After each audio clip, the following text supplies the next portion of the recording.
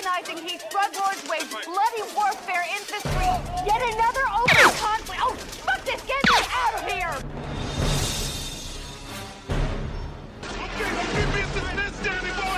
It has not been a nice day. If the Colombians did all this, then why'd they leave their boss Ramon over there hanging Tana's girlfriend naked on the floor? Wasn't the Colombians. My friend from the armory. Right. We got a new player in town. Welcome to the Rewind Movie Podcast. What is this? How many times do I have to tell you? You don't know what you're dealing with. The following review will contain spoilers and may contain strong language. That's right. Otherworld life forms. Huh? A fucking alien. I don't know who he is, but I know where he is. So why can't we see him? Defensive adaptations are astounding. It's somehow able to bend light. It's the perfect camouflage.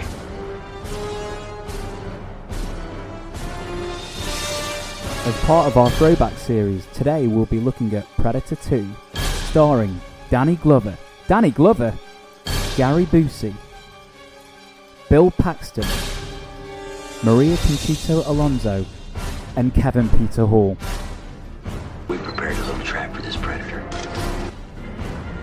He's right behind you. He sees the damn light. Turn him off. Turn him off. Come on, motherfucker. Want to kill me? Let's dance.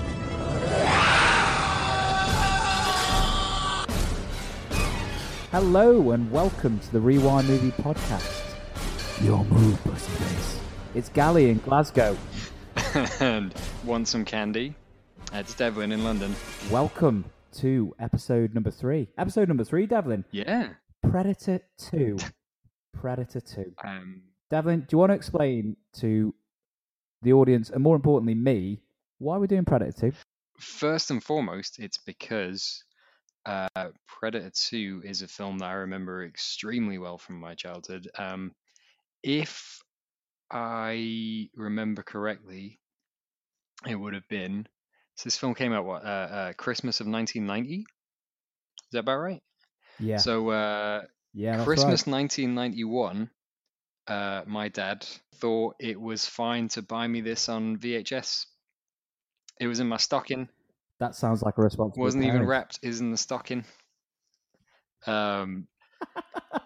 He also the same Christmas. So my brother, I would have been 7. My brother would have been 9. Bought my brother an equally ridiculous film, which I am saving for a future episode. Okay. So this was and I'd never seen Predator because I was 7. I don't know why I ended up with this tape.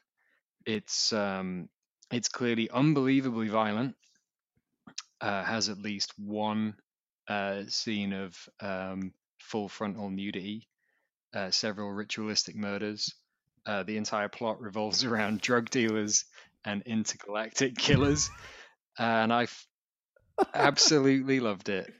So yeah, I watched Predator 2 a lot when I was a kid. The thing is, it dropped off my radar, so I would have watched it a lot, way too young, and then it just sort of receded into the background. I guess I was done with it. I'd seen it enough times, and I got kind of sick of it. I didn't see Predator, the original Predator, until a few years at least. I don't remember the first time I saw Predator actually, but obviously in the ensuing years, I've become a huge fan of that one, and Predator 2 sort of was pushed back to the further recesses of my mind. And oddly, it was a screening that me and you had of Predator 2 probably 10 years ago, maybe 11, in Richmond when we were making a short film with our good friend Matt. Yeah. I do remember that now. I do Yeah. remember. The Wilds. Yeah, that was Bloody good film. It was cracking. It was a little odd that we decided to watch Predator 2. Yeah, instead of the first one, which is what The Wilds kind of took from. Yeah, that was the last time I would have seen it, for definite. Do you have such vivid or fond memories of this? I'm going to lay out my soul right now. And I'm also going to give you some context to where I'm coming from when it comes down to Predator and the greater universe of where Predator lives. I'm a huge Alien fan.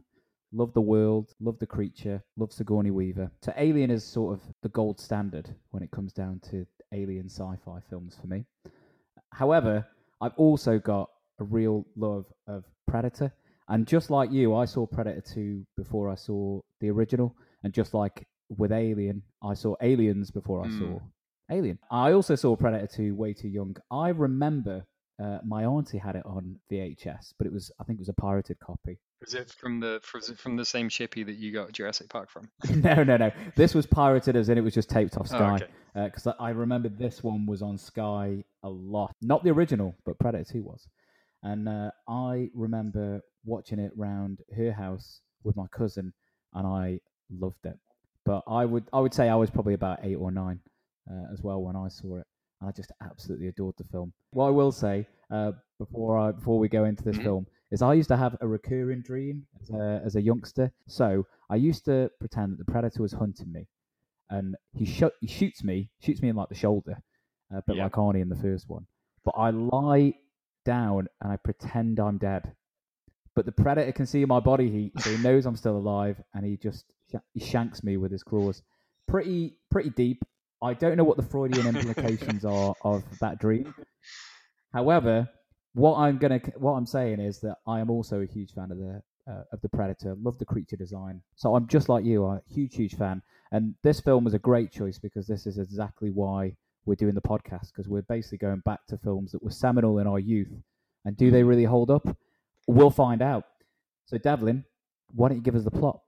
10 years after Dutch and his elite special forces team were stalked through the jungles of Central America by an intergalactic creature, another hunter is on the prowl in the scorching summer heat of LA 1997. In this not-too-distant future, next Sunday AD, that's a Mystery Science Theater 3000 joke. Violent drug gangs rule the streets, leaving beleaguered police forces struggling to contain the madness. Cop on the edge, Lieutenant Mike Harrigan, Danny Glover, arrives at one such boulevard bloodbath in time to chase a Colombian gang into a tower block. After a firefight, several members of the gang are found slaughtered by an unseen hand. This same mystery assailant later intervenes in the ritualistic killing of a Colombian drug lord by his Jamaican rivals, skinning and hanging his victims from the ceiling. Harrigan's investigations are hampered by his superiors and the arrival of a mysterious federal task force led by Peter Keyes, our man Gary Busey. The shit gets personal when Harrigan's partner Danny Boy, I assume his name was just Danny Boy, like that's his surname.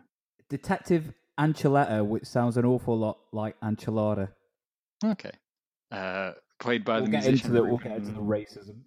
Yeah, played by musician Ruben Blades, is killed by the monster. Vowing revenge, Harrigan sets off in pursuit despite having no idea what he's let himself in for. Will the Predator claim another skull for the trophy cabinet, or can Harrigan turn the tables on his pursuer? Spoilers, yes he can, and he does. Thank you. Very good, Devlin, very good. Right, can we get straight into it? Danny Glover. Thoughts? 2 words. Thoughts. Okay. It's an odd one. I admire the urge to do something different. I don't think once you've gone with like prime mid to late 80s Arnold Schwarzenegger, you can't then, there's no trumping 80s Schwarzenegger. He is at that point like the embodiment of a kind of like Atlas. He's a physical specimen. So you have to do something else. As with a lot of the stuff in this film, I like this idea of you go with, you know, an angry, streetwise city cop. I think Danny Glover is very game. Going back and rewatching it, he creates a more consistent and weirder character than I remember. There are only a few moments that stuck in my memory over mainly the stuff later when he can't stop incessantly talking to himself while climbing down a drain pipe. So what I'd forgot was how kind of... Because it took him so long. Yeah, it's get him. So what really surprised me was going back and watching that first half of the film that he is like he's a weirdo. He's he's wiry and he's short tempered and his suits are enormous. Absolutely. Yeah, those trousers are huge. Absolutely. He's a big dude. I don't even know how you can find a suit that drowns him to such an extent, let alone several suits throughout the course of it. Can I make a counter argument to you saying that you're going to give the film some credit? This is an opening gambit. This is just me pushing a pawn onto the squares. I don't know how to play chess, but I think that's how you start. So yeah, Well, it sounds like you're playing chess like the aliens in Independence Day. Exactly. So your move, rebuttal, Danny Glover. Well, I'll tell you what. I'll give you a little. I'll give you some facts. So, the original script was actually they wanted Arnold back for the sequel. There's loads of different trivia as to why he didn't do it. One idea is money, which makes sense because he would have been very expensive in 1990. But also he was doing Terminator 2, and he chose Terminator 2 over Predator 2. Yep. I would say that's a wise choice. Out of the sequels, time will tell as to whether or not which one's the better one. But yeah, he's off making Terminator 2. So they actually did have a role for Arnold, but he wasn't going to play the cop. He was going to play Peter Keyes, which is Gary Busey's character. So he was actually going to be the one hunting down the Predator, just like the first one, or at the end of the first one, anyway. So they did try and get Arnold, and I'll second your. At least they've gone for something different. However, you hired Danny Glover. He's a far better actor than Arnold Schwarzenegger. If you've seen him in Color Purple, you'll see that, and in the Lethal Weapon films. However, I attribute Danny Glover to those Lethal Weapon films. Murtaugh sat on a toilet with a bomb strapped to it, saying, "I'm too old for this shit." He is too old for this shit. He's 54 years old, Devlin, in this. He's 54. Now, I know that Tom Cruise is jumping around currently in his 50s, but Danny Glover ain't no Tom Cruise. So immediately, I have an issue with the casting. He just doesn't fit. And I don't think he either is... one, he's not really given a script to work with. Because even though you're saying that they're trying to move away from Arnold, they're doing everything they can to make it seem like he's a match for the Predator. He's got his shirt off, and I'll give him credit. He's in good nick. If I look like that when I'm 54, I'll be well impressed. But they make like little subtle lines. There's the opening scene when the chap's strapped up at the top, and Danny Boy says, "You couldn't get him up there." It's almost like he's saying, "You're a big guy. You're big and strong, but even you couldn't get that guy up there." So the film does try and sort of make parallels between Arnold Schwarzenegger's character of Dutch in the first one and Lieutenant Harrigan in this one. And I do think he's floundering at the beginning. He's just shouting and hollering. And to me, that's an actor he doesn't have an amazing... His physicality is very weird. The way he slings his gun around is very strange all the way through the film, especially when he's in the graveyard, when he finds Danny Boy's necklace hanging from a tree. And then he flops to the left, and then he flops to the middle, and then he flops to the right, and he doesn't look particularly comfortable. At no point does he look really comfortable carrying a massive gun, which is weird. I think the director knows it as well, which is why he just puts whip pans in every time he's doing any kind of physical action. He simply doesn't have that kind of physicality. And in the first film, they make such a big deal of Arnold being the alpha male, and in this one, we're to believe that Danny Glover has been, and I'm going to call him Danny Glover. Harrigan doesn't work. Well, Harrigan's a weird name. It doesn't really trip off the tongue, does it? No, not particularly. Again. Yeah, I'm going to call him Danny Glover for the rest of this episode, so deal with it. Okay. Danny Glover, it just doesn't have the physicality. But there's a computer program that halfway through the film tells you that he's an angry man. Did you catch what it says? Because it's absolutely brilliant. I don't have it verbatim. Do you have it? I do, because I'm a nerd like that. So he has been arrested several times for sort of grievous bodily harm. You're assuming they're on criminals, you hope. He's also responsible for destruction of 11 patrol cars. And this is my favourite. He's also responsible for destroying one city bus. I want to see that scene. That sounds like a great prequel. They keep making prequels now. I would be Yeah, much more interested to see Lieutenant Mike Harrigan the early years. Yeah, they should do. They should do. But yeah, so he's a strange casting choice. Devlin, I'm going to give you a couple of the other options. So they ended up with Danny Glover. Yeah. But hear me out. This is great, and I would have liked to have seen this film. Their original choice was Patrick Swayze, but unfortunately, he got injured on Roadhouse, so he couldn't do the film. And imagine that. Imagine Roadhouse against Predator. That'd be great, wouldn't it? That's going to be weird because that's 1990. So had he gone through with that whilst also not having to drop any other projects, that would be him in Ghost and Predator 2. I know. And I just keep thinking that he would do the lift from Dirty Dancing and like slam the Predator down. It'd be great. So yeah, Patrick Swayze was one of them, and another one was Steven Seagal, which I could kind of see. Seagal's just like, imagine Seagal doing that slow hand shit against the Predator. Even in his prime years, he was a listless and boring performer. That's like his whole point. His whole point is watching him just slob his way through films. That's why he's funny. It would have been a shame to. Do you want to hear a retrospective fan casting that I just thought of literally just now while we were talking about it? Yeah, go on. 1990, Mario Van Peebles. Yeah, you know what? That would have worked actually. Wouldn't he have just come off Highlander 2, Quickening? Possibly. He would have been like, he would have been in like Jaws: The Revenge and a bunch of other shit like that. But he was a guy who was sort of bubbling around a breakout. He would have been in a bunch of like B movies and stuff. This could have been a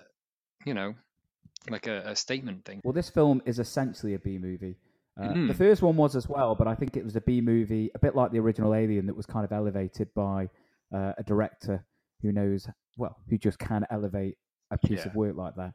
This one really feels like a B movie, and I think Mario Van Peebles would be great. You get Danny Glover, but I'm not knocking Danny Glover. I'm not knocking him as an actor. I just think he's completely miscast in this. Yeah, and he feels like he's drowning in the opening scenes of this film. And in his own trousers. Yes, and his own sweat as well. I'm all right with the sweatiness because they keep saying it's 107 degrees, and they got that whole city of madness. Everyone's falling apart because it's too hot thing going on. I'm all right with it. Should we talk about that before we get into the opening scene? Future 1997. Blink if you miss it at the beginning of the film, though. They're almost ashamed to say it's the future.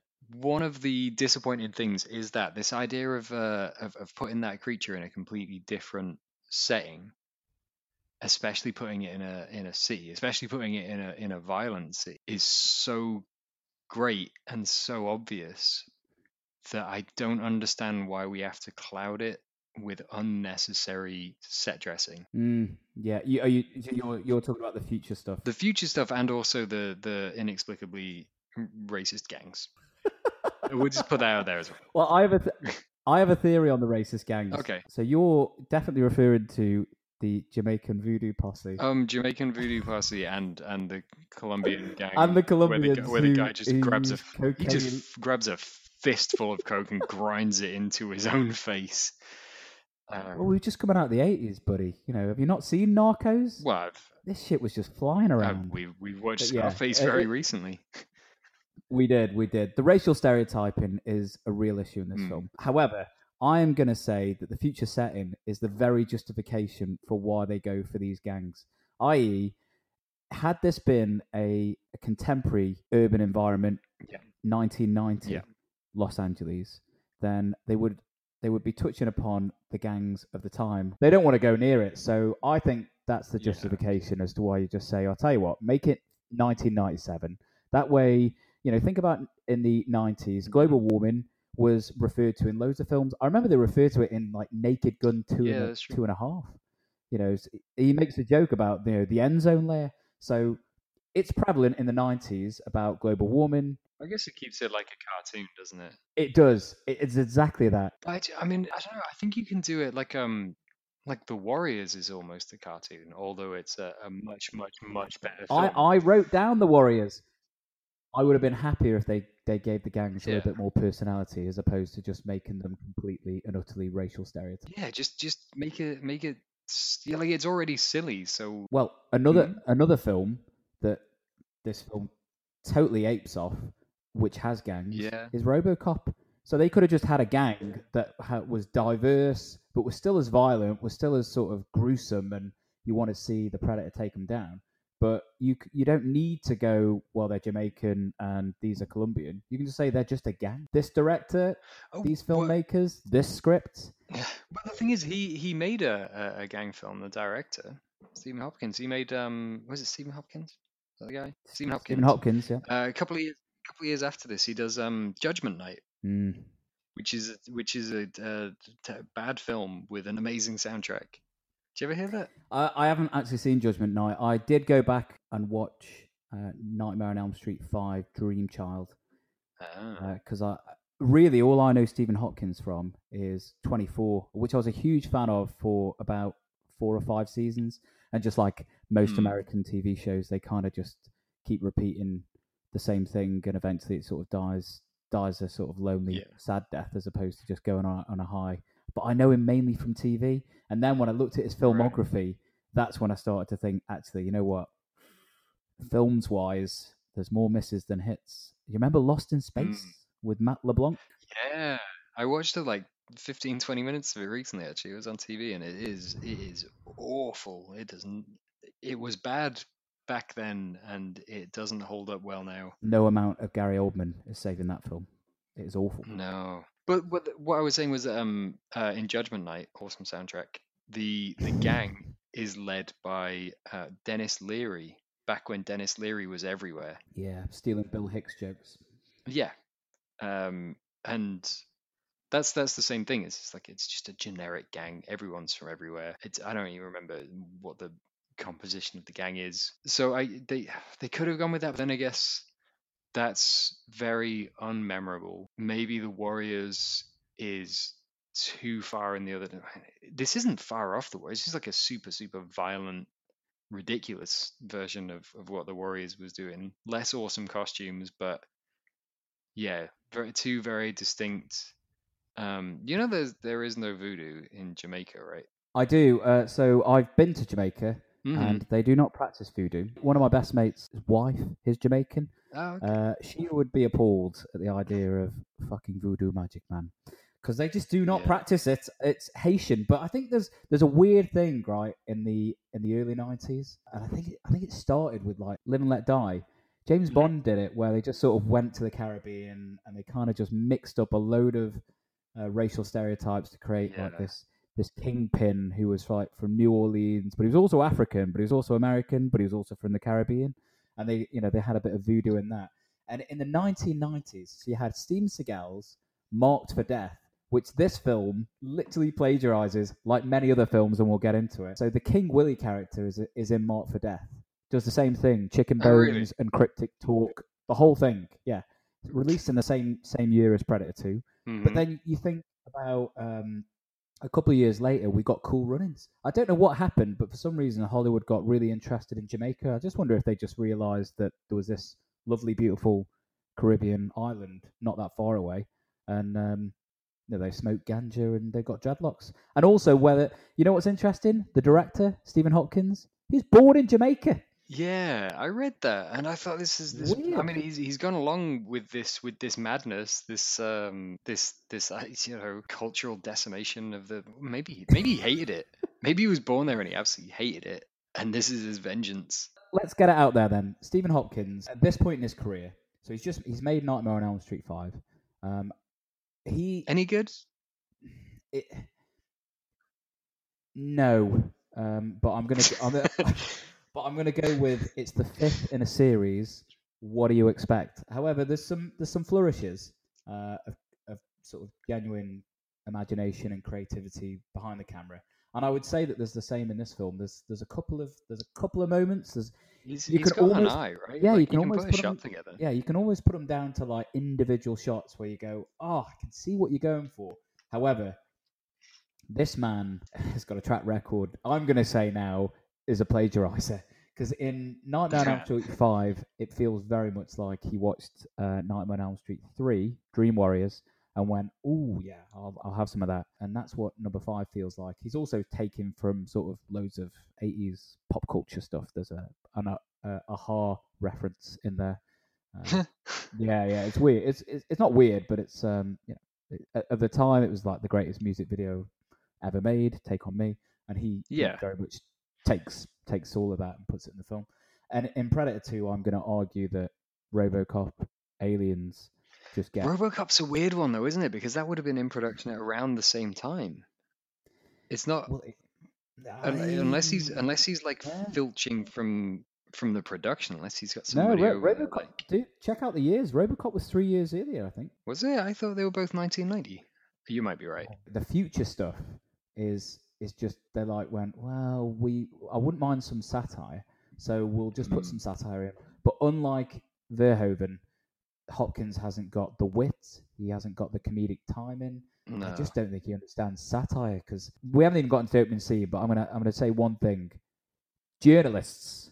There's loads of them in every scene. Yeah. What for? I don't know. And my thought was that I wondered when the TV show Cops started, and it started a year, maybe a year and a half before. So it was late 80s. It was like 88. So I think that the influence of Cops, that kind of cameras on the ground following these police around, I thought maybe that was in the zeitgeist and was kind of leaking into these productions. When you said like B movie, it's weird. It's got a budget, clearly. It's got more of a budget than the first one, which makes sense. It's in the city.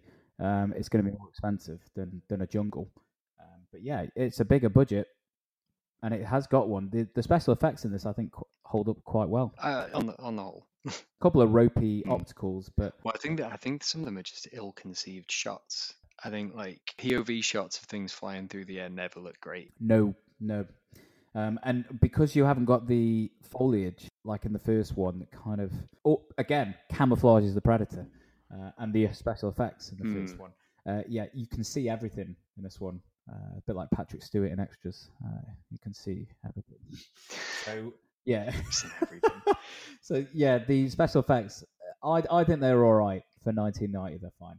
I feel like the Predator itself, maybe because you see more of it, and maybe because you see more of it, like you say, better lit and in a more recognizable environment. I don't think it looked as great. The suit and the animatronics. I think it's because they know that they've got such an amazing kind of creature design, this kind of indelible image of the face and the talons and the mandibles and stuff. But I think they shot it. I think they just went ahead and shot it too close. Yeah, it's there's a few scenes later on when the mask comes off in this slaughterhouse. The eyes don't look right. It looks like a puppet. You know, the eyes and like you say, the animatronics. But what I did like all good sequels should do, is that they at least expand on the Predator itself. So the design, it looks slightly different to the first one. Subtle differences. But if you are, an Anorak fan, where you're going to notice those things, you'll get some reward from it. Also, one of the things that they really do push is the tech. The Predator's got new weapons, and I quite like that. They introduce it. They see. You see those weapons being used, and also they use one of those weapons as a big plot point. So much so that it becomes the thing that defeats the Predator at the end. So there is some good stuff there with the Predator and the Predator design. But I definitely agree with you. Too many close-ups, too well lit. There's a few bits where you can tell it's a man in a suit. It's always just the difference between a director that can competently handle a scene and a director who can elevate a scene. John McTiernan. He was offered a chance to come back. He turned it down and did Hunt for Red October. So it could have been McTiernan, but I'm going to go with money, like a lot of things. I think if they paid Arnold what he wanted, I'm sure he would have done the film, but they didn't. And it's kind of spoken in the cast. Should we talk about the rest of the cast? Quickly, it's admirably diverse, especially for the era, for 1990, for a film to be led by Ruben Blades and Danny Glover and Maria Conchita Alonso. He's just got the most fun name. She has got a lovely name. Unfortunately, she does absolutely nothing in this film. Yeah. And it's a shame. They sort of hired her. They gave her a haircut so she sort of looks like Ellen Ripley. I in was thinking Aliens, Vasquez. But she... Ah, you were thinking Yeah. Vasquez. That's just because she's Latino, you racist. No, because she's always busting Bill Paxton's balls physically and That's a good- and also not physically. Which in the bar when she says "How your balls?" It's it sounds Yeah, she doesn't. She has nothing to do in this film. But I totally agree that the casting, as far as the characters, the cast of characters that they've gone for is really really admirable. But again, speaks of a B movie that you've got Maria Conchita Alonso. Last scene in Running Man and post Predator 2. I couldn't name a film that she's in, but she's beautiful in Running Man. Like she's not beyond beautiful, but she's like sexy as hell. Whereas in this, she's sort of they kind of just dampened down that sexuality and just made her look a little bit. No, she's a badass. They're going for like the hard. She's another one. Boiled cop type. Yeah, she's another one who she can't hold a gun correctly as well. She's another one. It's It's not the most intimidating when they finally get the team kind of thing together where her and Paxton and Danny Glover are together and they're deciding they're going to take this thing down. It's like, are you three? Really? I'll give Ruben Blade a little bit of credit because one of the reasons why I think the first one really works is that the team dynamic between the characters is really well established, and even though they don't really have all that much screen time or even that much character, you get a sense that they're friends and it's earned.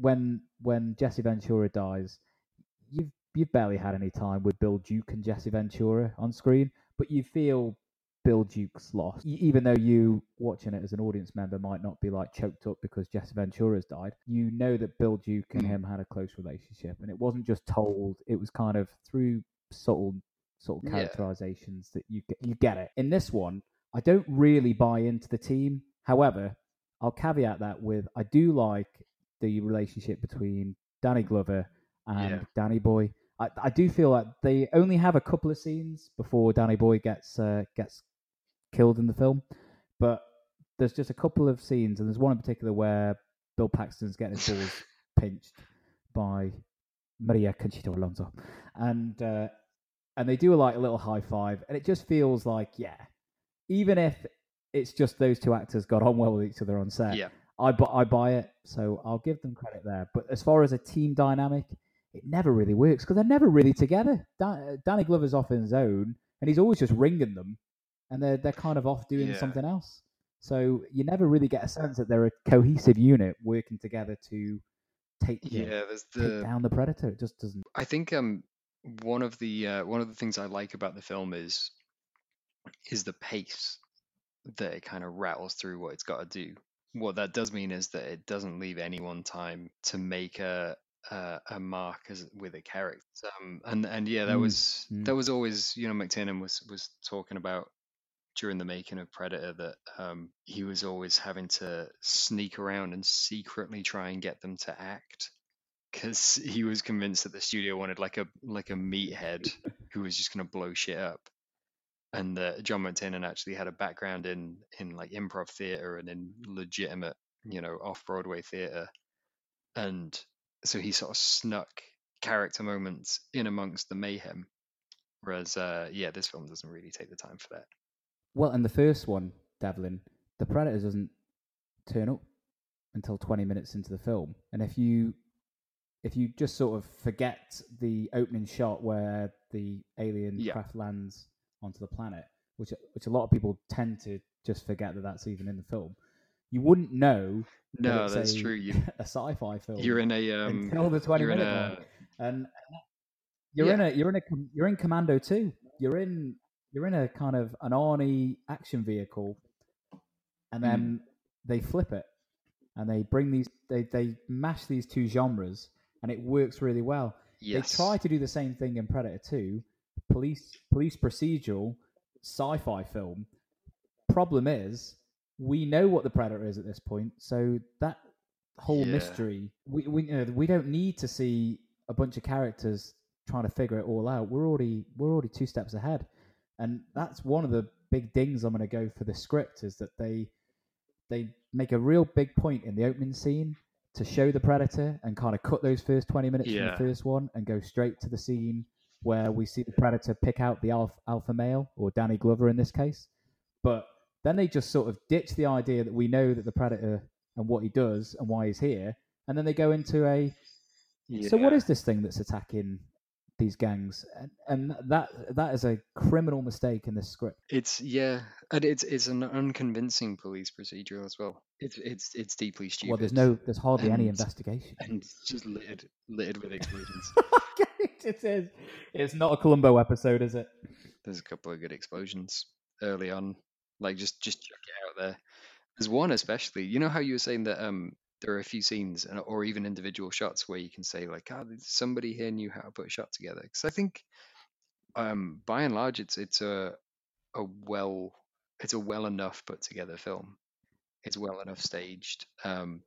So clearly the director and especially second unit director knew how to direct action. They knew how to put a camera down. Everything looks, decent. The production design's all good, but at no point are you in anything other than a Predator film that's playing for time. But again, they scatter that Predator throughout that first scene as well. He's glimpsed far too often. I would argue that we don't get a Predator film until about maybe an hour and 10 minutes in. But I mean, he's always there, just kind of jumping across stuff. Let's talk about the opening scene, because we mentioned about the director Stephen Hopkins and having some flourishes.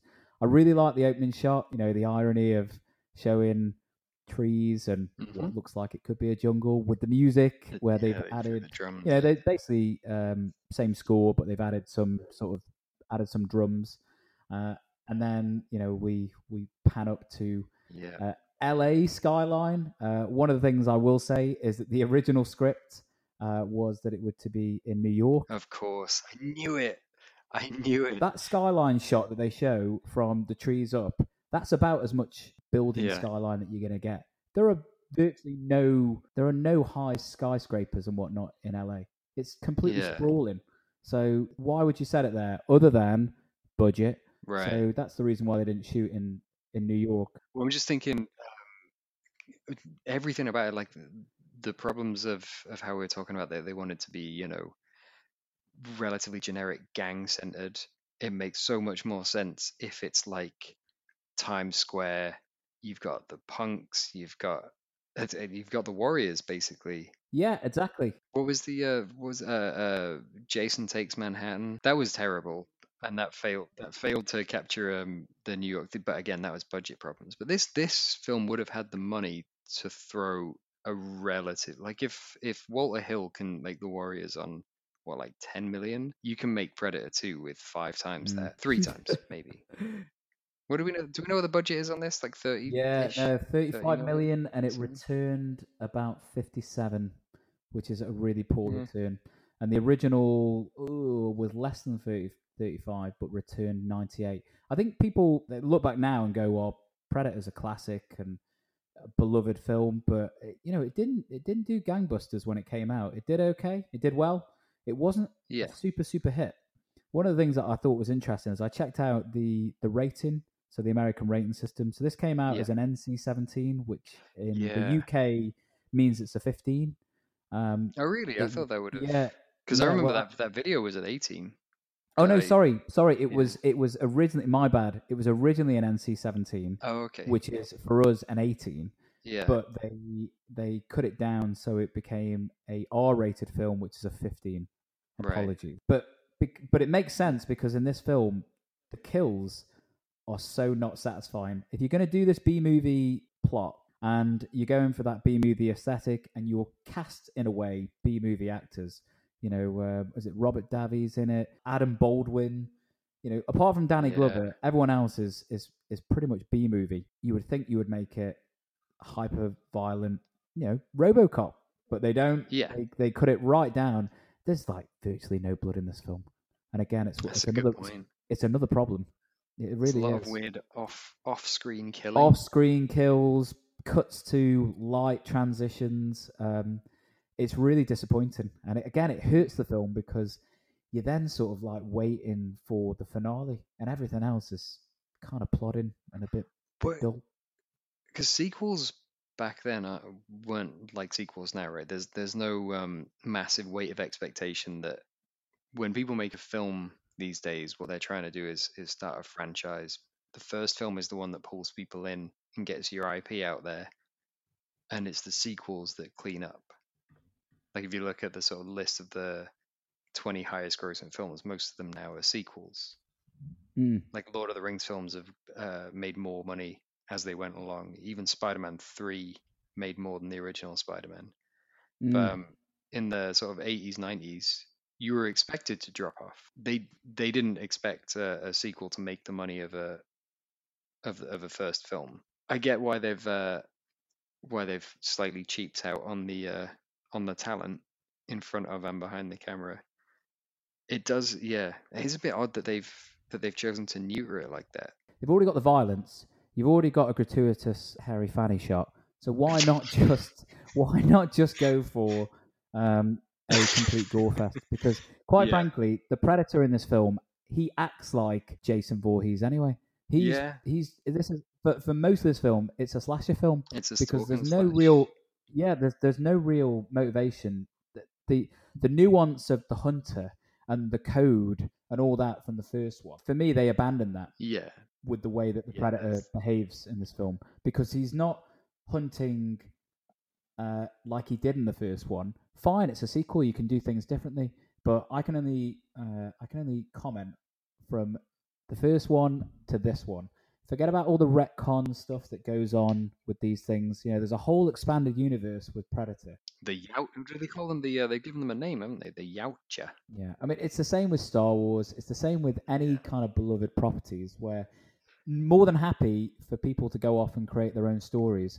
Wonderful. If you want to try and fluff it up or apologize later on for things that they got incorrect or inconsistencies because of time, whatever, that's fine. One of the things that I read about for this film is that the Predator acts so inconsistently because he's a teenager. I have heard this theory. I think we heard this theory at one stage from the same person back in Leeds, and I thought it was bullshit back then as well. But you can retcon it all you want. The fact is, the Predator in this film acts so inconsistently from what we were sort of told in the first one. I'll give you an example. Opening scene. So we've done all the action. We'll get straight to the end of the opening scene. So Danny Glover's come in. There's Colombians attacking police. The journalists are there. They're everywhere. They're on every scene. He ambushes them. They go into this building where they're locked up. They see an explosion.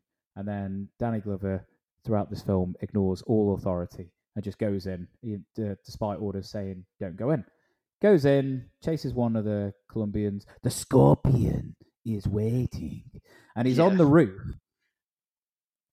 He shoots the Scorpion down. He lands on a picnic table. You notice he lands on a picnic table? I assume it was like... He makes a gag out of it. He makes like a terrible gag about it later. He's getting... How does that table not break? If this is a tables, ladders... yeah, that's true. If that was... That table is getting broken. Bubba Ray Dudley's putting you through that table.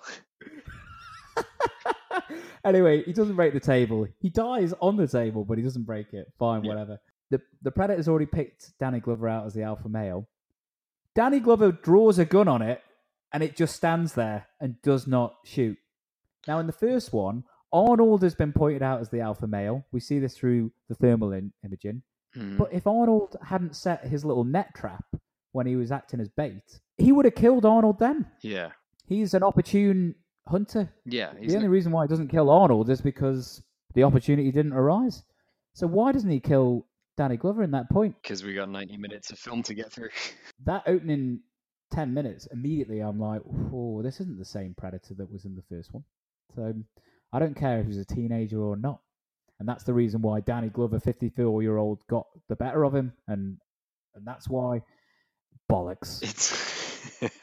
You can't really explain away that inconsistency at the start of the film. Throughout the film, there are little things where they make great pains to ensure that the predator is kind of hobbled, so that when it comes down to a one-on-one fight, it can be more. It reminded me of in Rocky Balboa, where the guy he's fighting breaks a hand really early in the fight. That you have to give an in-universe, in-film reason why this massively unequal fight could possibly conceivably be won by the weaker member. But yeah, that's not an explanation for everything that goes on there. That's later in the film. I guess I don't know, what I guess is disappointing is that the fact that this is a city and not a jungle. So when it's a jungle, it's hostile territory for Dutch, and it's hostile territory for the special forces, because it's hostile territory for everyone.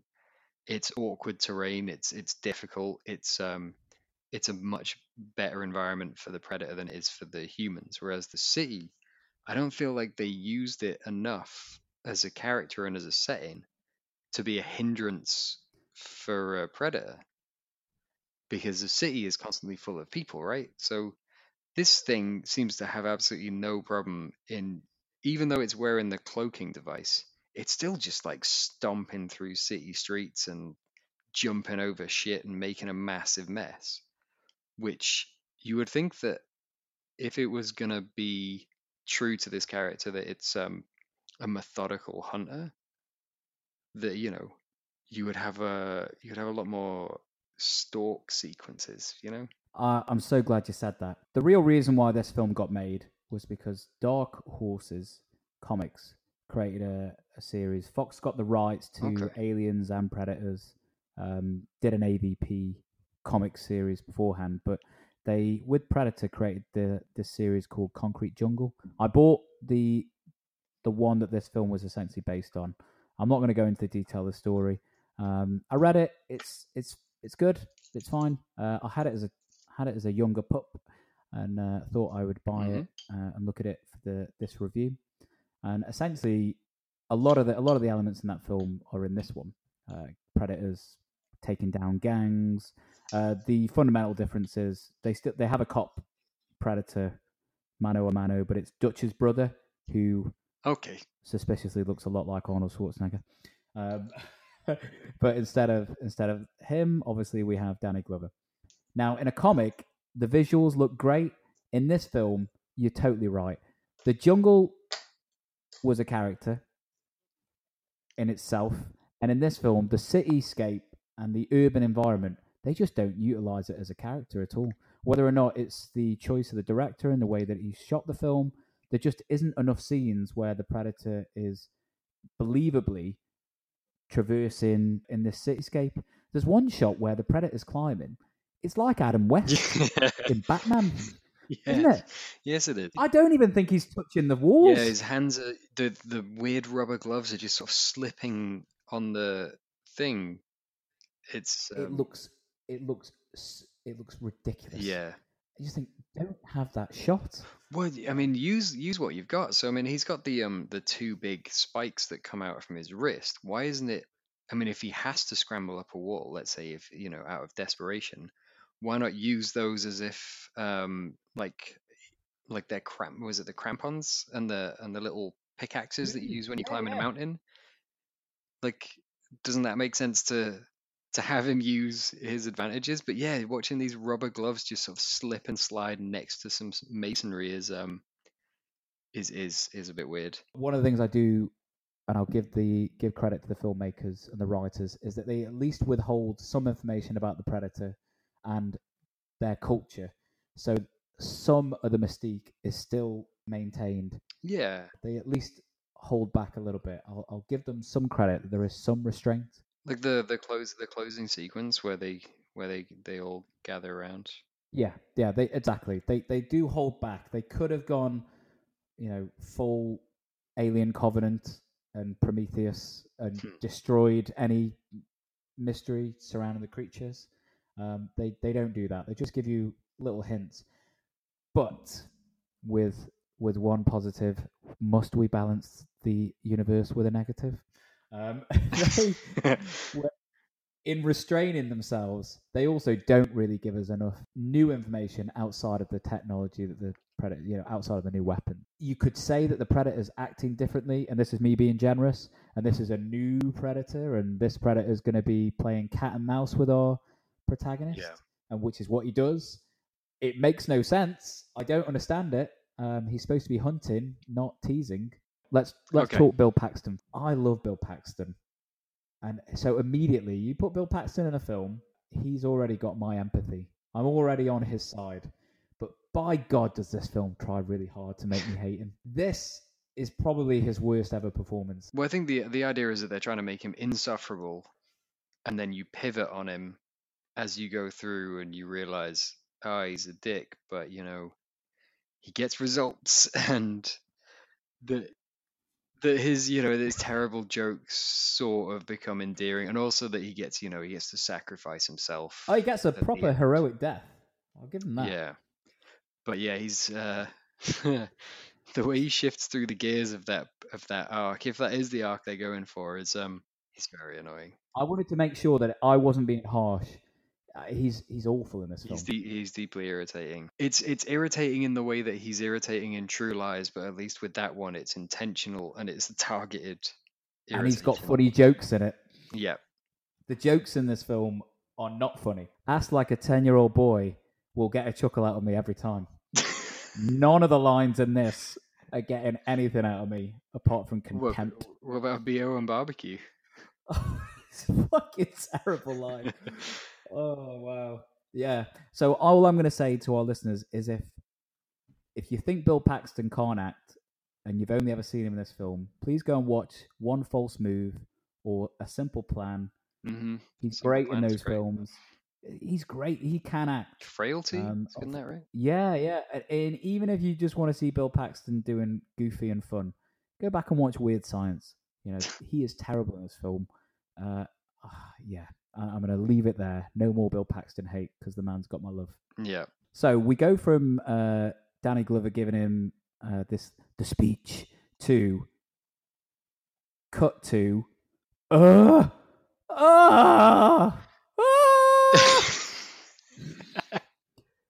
I don't know what the Colombians are sniffing, but Devlin, God damn it, give me some. That sounds like the best sex ever. It's I'll tell you now, as an 8-year-old lad watching this film, yeah, I was excited for puberty.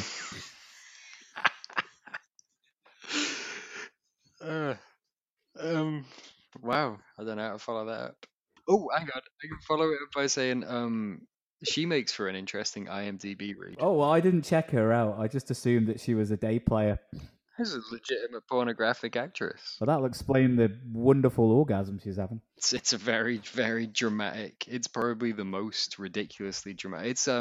It's probably only defeated by Elizabeth Berkley on Kyle MacLachlan in the pool in Showgirls. Yeah, you don't get any splashing in this. Yeah. I would say that Showgirls is definitely the most awkward sex ever. I agree. On screen. But I'm sure one of our listeners will send us a message that will suggest otherwise. But... Well, if people do want to leave a little comment, we'll keep a table somewhere public, and we can rank these things. She is in Exorcist territory, having a great time, and then the Jamaican voodoo posse break in and get the Colombian drug lord and string him up. Now, Devlin, I've got a quick question. When you're raiding your enemies and you need to string them up, I always forget to take my candles. Do you?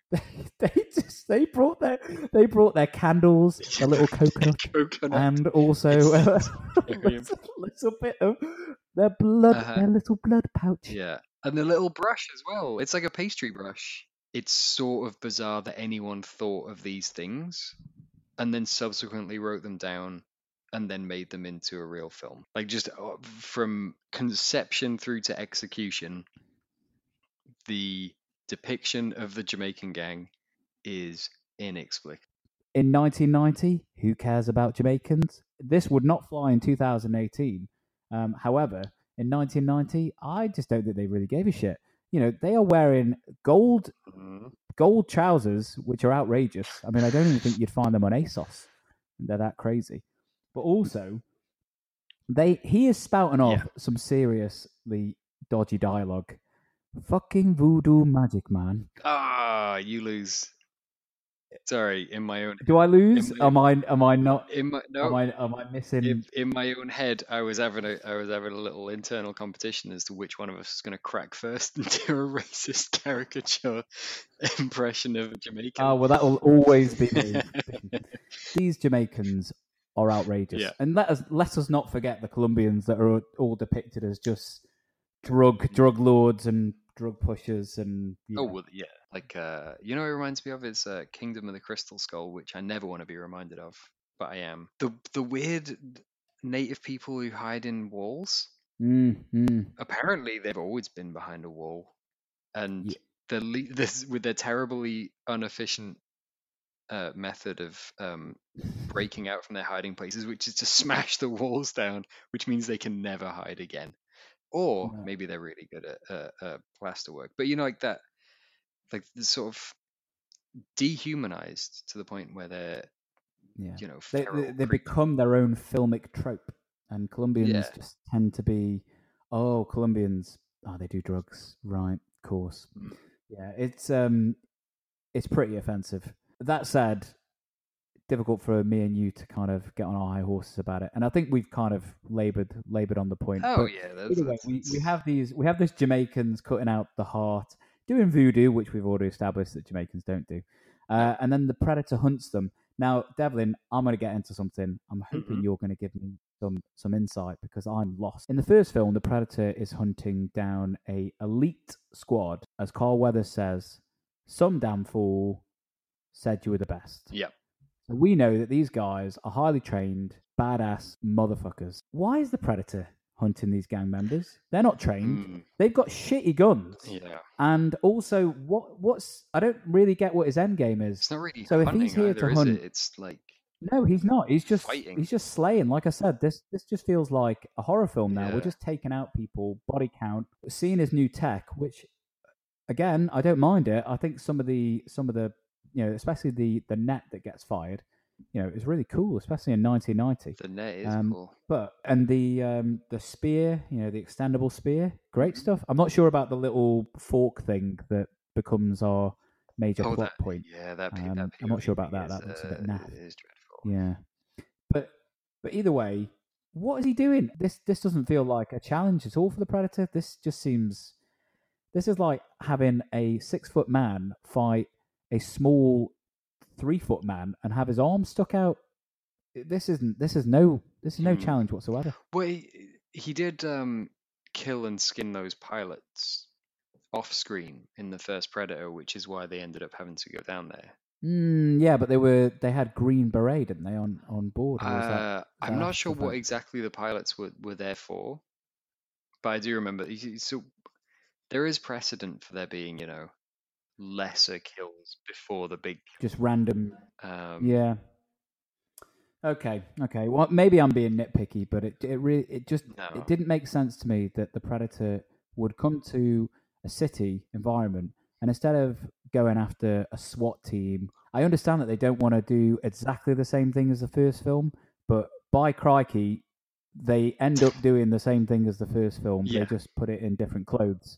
They don't mess with the scaffolding of the story on too much.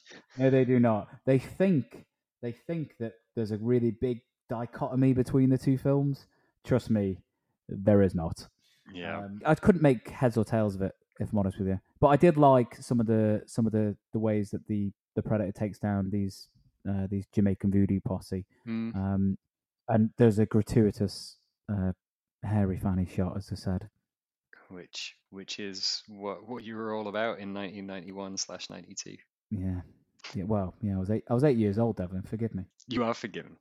God bless you. Thanks. So Danny Glover and the team, head up to this apartment to investigate all these weird skinned corpses. I actually really like the production design in that, but especially once it's the aftermath of the great culling. and you just see this place has been shattered and all these corpses hanging up and stuff. I don't know, just the lighting in it. I remember as one of the there's quite a few scenes where I just think this is, you know, it's not flashy and it's not glorious, but it's really above competent, which sounds like damning with faint praise. But when you're in this kind of realm,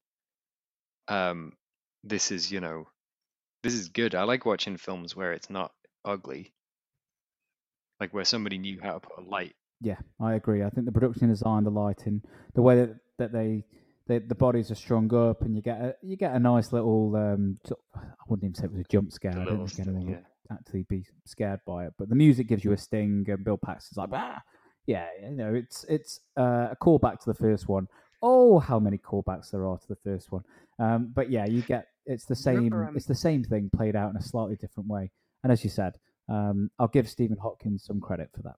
Yeah. Do you remember when you were talking about Jurassic Park and how you went to see it a bunch of times, but that, you know, back then films were less accessible and you didn't see films as frequently. Do you think this kind of retread was easier to get away with or more acceptable because, unlike now where people might forensically pick through a film 5 or 6 times before they go and see a follow-up, people would have seen Predator probably once 3 years ago and maybe never since, or maybe at best once since then. So just kind of trotting out such a familiar story that maybe you could get away with it a little more. I think there's probably something in that.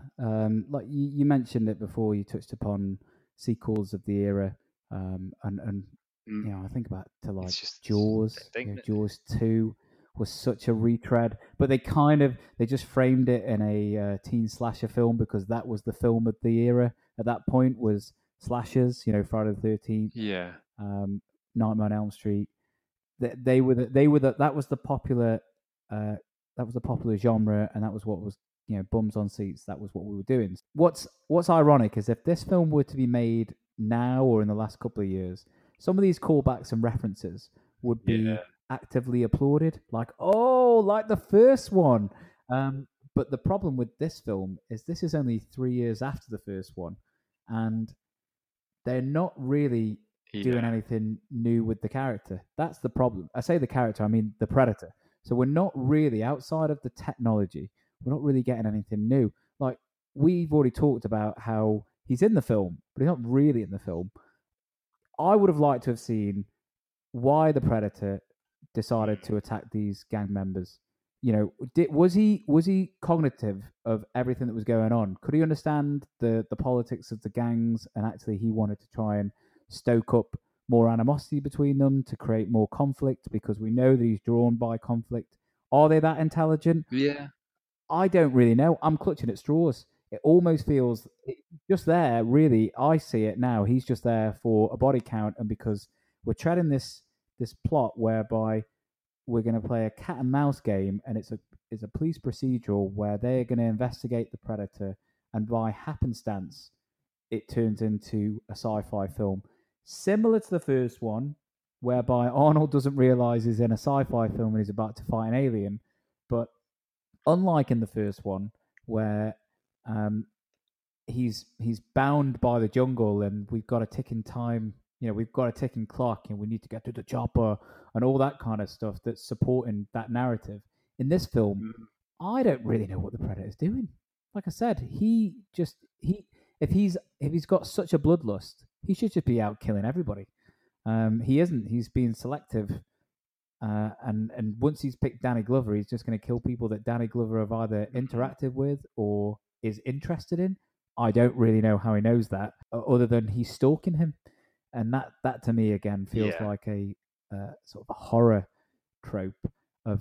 Again, we're talking about Stephen Hopkins, who's just come from Nightmare on Elm Street, so maybe there's a little bit in that. Just you know, it gives you a bit more license to play it to the cheap seats, keep it a bit dumb. Namely, me and you were 8. Of course. Well, you know, I was thinking this. I was putting the the site together, I was putting, you know, putting up our posts and stuff, and I do these little the little sketches, and I realized that when I put the two together, that we've covered like the sort of the two great acting icons of the 20th century, sort of. I mean, maybe outside of late 20th century, certainly 1970 onwards.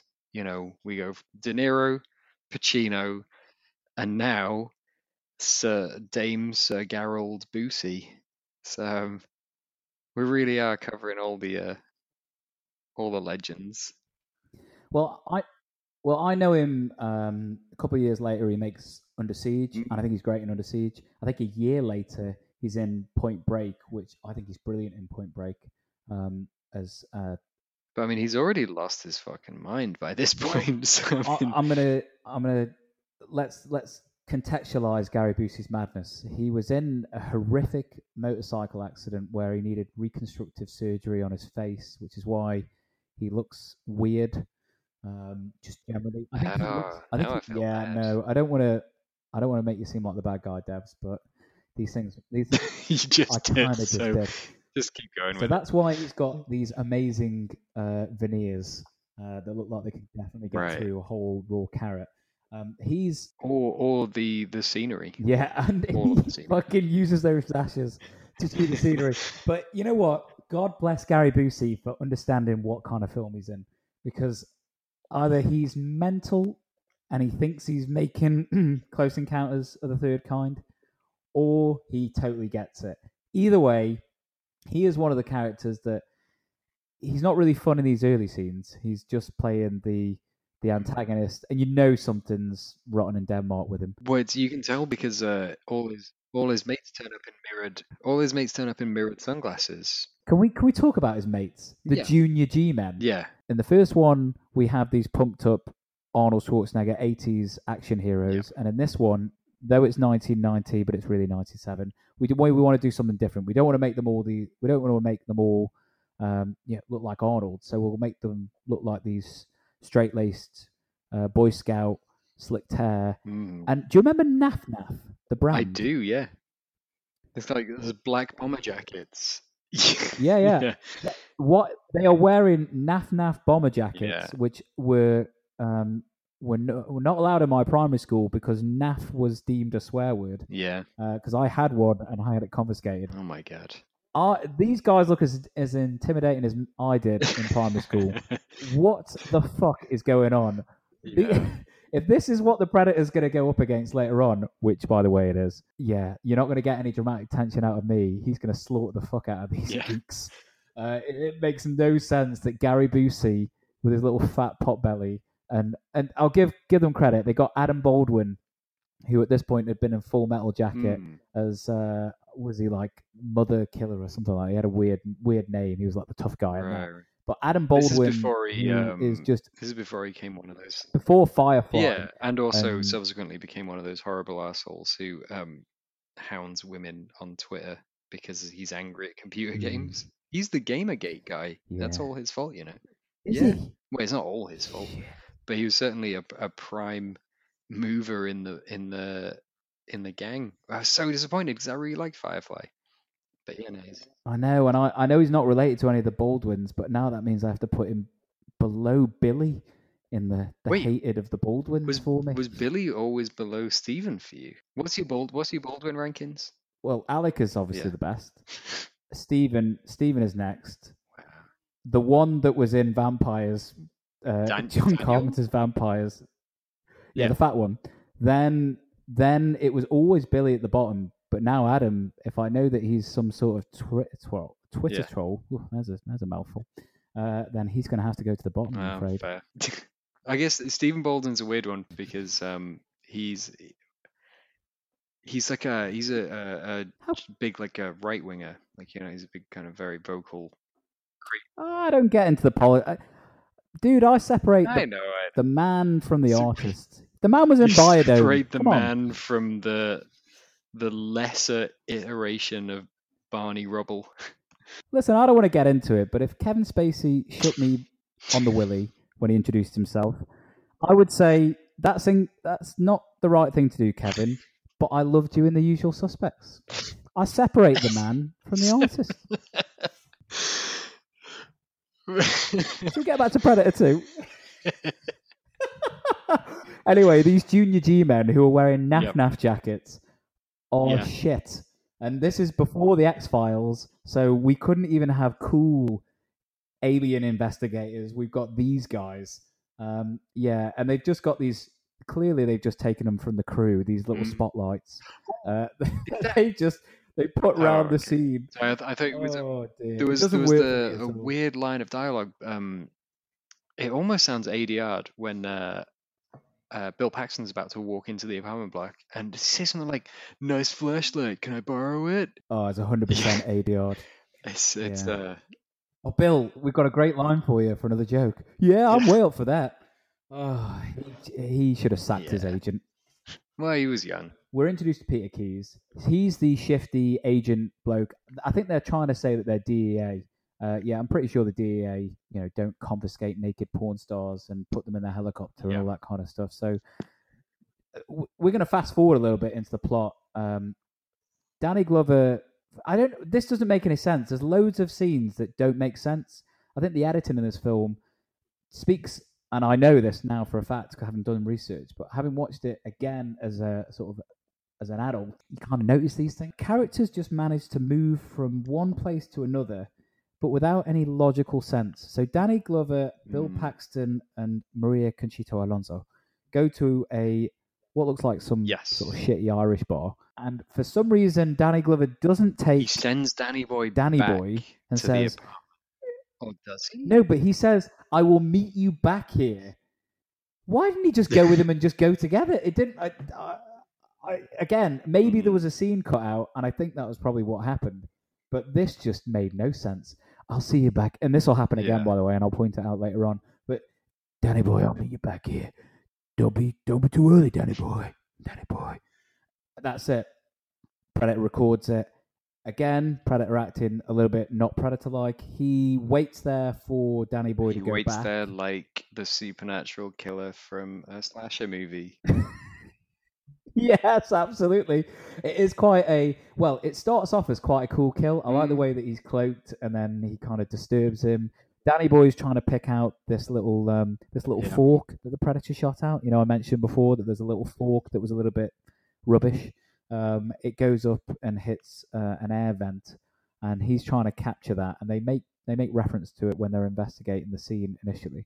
And he goes up, and he's got this little headlamp, which is good. He was prepared. And then the Predator just sort of puts his arm out, so he captures it. It's quite cool. I didn't mind that. I thought it was quite cool. Transitions into a weird, again, one of those like bloodless off-screen kill. It's like someone farted a little bit of blood out. It's like a pipette of blood. There's a big horrible scream. Well, you expect the torrents, right? If you're gonna do it off screen, you can do it like Nightmare on Elm Street 1, gushing. I'm gonna top that. I'm gonna top it. Oh wow! Shining elevator. I'm expecting a gush of blood. No, it's a pipette, but it is so unsatisfying. Yeah, later on we find out, a Dr. Exposition says, he was boned like a fish. Well, yeah. Why does she have to be such a strange, like a horror, again, like a horror character, but this time like going way back, like a 1940s German horror character? Why is she so creepy? Because this film is really cheap, and even though that they try and pretend that they've shown you loads of these city scenes, they're going to just stay in this lab for this middle part of the film. It's why we're going to skip over it. It's really rubbish and it doesn't really do anything. Should we just get straight to... So Danny Glover speaks to Maria Conchita Alonso. I'll give her this. This is one of the scenes that she actually does something. He says to her, "I need to speak to King Willie because me and him seem to have the same problem." No. I'm not entirely convinced of that, but we don't see the scene where she rings them. They just turn up. Bill Paxton's trying to take down the car registration. I would just suggest that there aren't that many cars with zebra roofs. I think it'd be pretty easy to find that car. There's also probably not that many cars that are just chugging out marijuana smoke like a big giant industrial chimney. What? Want to smoke some ganja, man? 2-0. By the way, this isn't me. This isn't me. This is the film. You can't throw this at me. I'm doing quotes. So, he drives off to see King Willie. Can we talk about King Willie and how rubbish it is? Well, and also that if we're talking about how this is basically just mapping a lot of scenes onto the previous script and just tweaking little things. Willie is not that far away from Billy, and if you want to have a You're too smart for this. a Phil. magical, a quasi-mystical character of a different non-white race who is gonna say something bullshit that sounds very profound but actually doesn't mean a fucking thing, and then dies. Yep. That's It's Hollywood's greatest trope when it comes down to those mystical foreigners that have got all this insight. Yeah, this whole scene, there's some cool shots in it, yeah. and there are some really creative ways that they display the Predator. But at this point, we've already seen it, so Yeah. it's almost like, oh, this would be really good if it was the first film and we didn't know what the Predator looked like, but we do. You know, you're right. If that sequence where he dismantles the Jamaican crew, if they'd have managed to shoot that smarter and keep him off screen a bit more, because they do a good job of they're telegraphing the thing that comes up later, which is that water messes with his cloaking system, which is also carried over from the first film as well. Mm-hmm. The way he's stepping in the puddles and his feet are kind of sparking. Yep. And that he's still cloaked, but his reflection isn't, which is actually, I hesitate to say clever. Yeah. No. I- No, you know what? no, give him, It gets this one. I'm gonna give him. I'll give. It Stephen gets this Hopkins, one. credit. I think this is really well done. The music really Yeah. works in this scene. Sorry, I was going to say they mention later in the little truck, in the little Airstream trailer, that his cloaking device is that he refracts light around himself, Mm-hmm. and thus it makes sense that his reflection would not be able to do so, right? I actually think you're totally on point. Unfortunately, this is the second film, therefore any mystery is kind of lost, and this scene doesn't really actually do anything. What does Danny Glover learn other than Nothing. he's from the other side? You don't see the eyes of the demon until he comes. Until him come calling. That's about There you it. Okay, Mr. 3-1. Policeman, Babylon, and any other Jamaican stereotype racist dialogue Yeah. that I can think of. That's it. So it doesn't really surmount to anything. And this is the moment where the film goes, you know all that stuff about gangs? Don't worry about it. We'll just get rid of it. Well, yeah, he's dead now. So Yeah. we've already slaughtered the entire Colombian gang. We've slaughtered.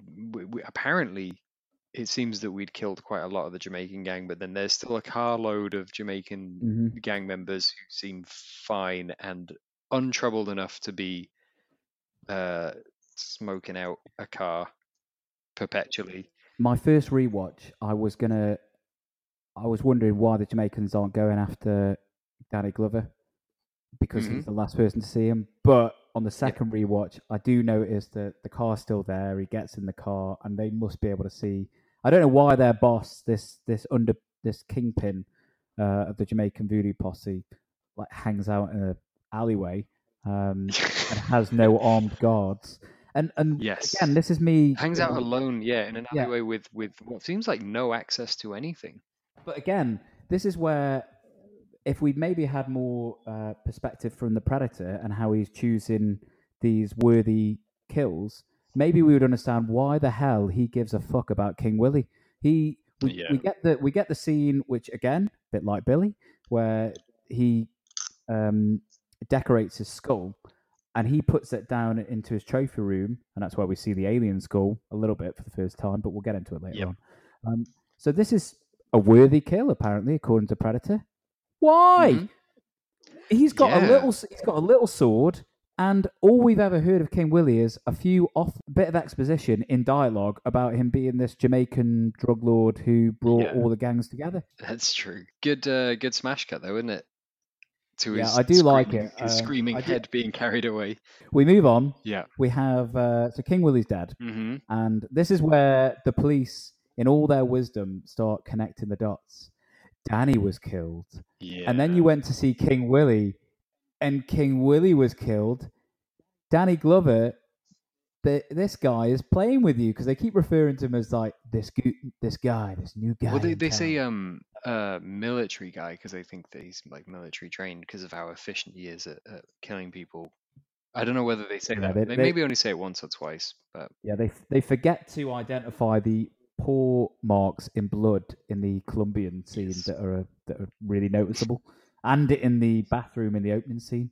So yeah, maybe they should have checked out the paws, but it is what it is. Military, wearing gloves. Oh, Yeah. I'll tell you what, I'm going to point something out that didn't make any sense. We'll give them a pass because we're in 1997, and maybe in 97, everyone in LA uses the underground. Again, if this had been in New York, it would make sense, but in LA, it really doesn't.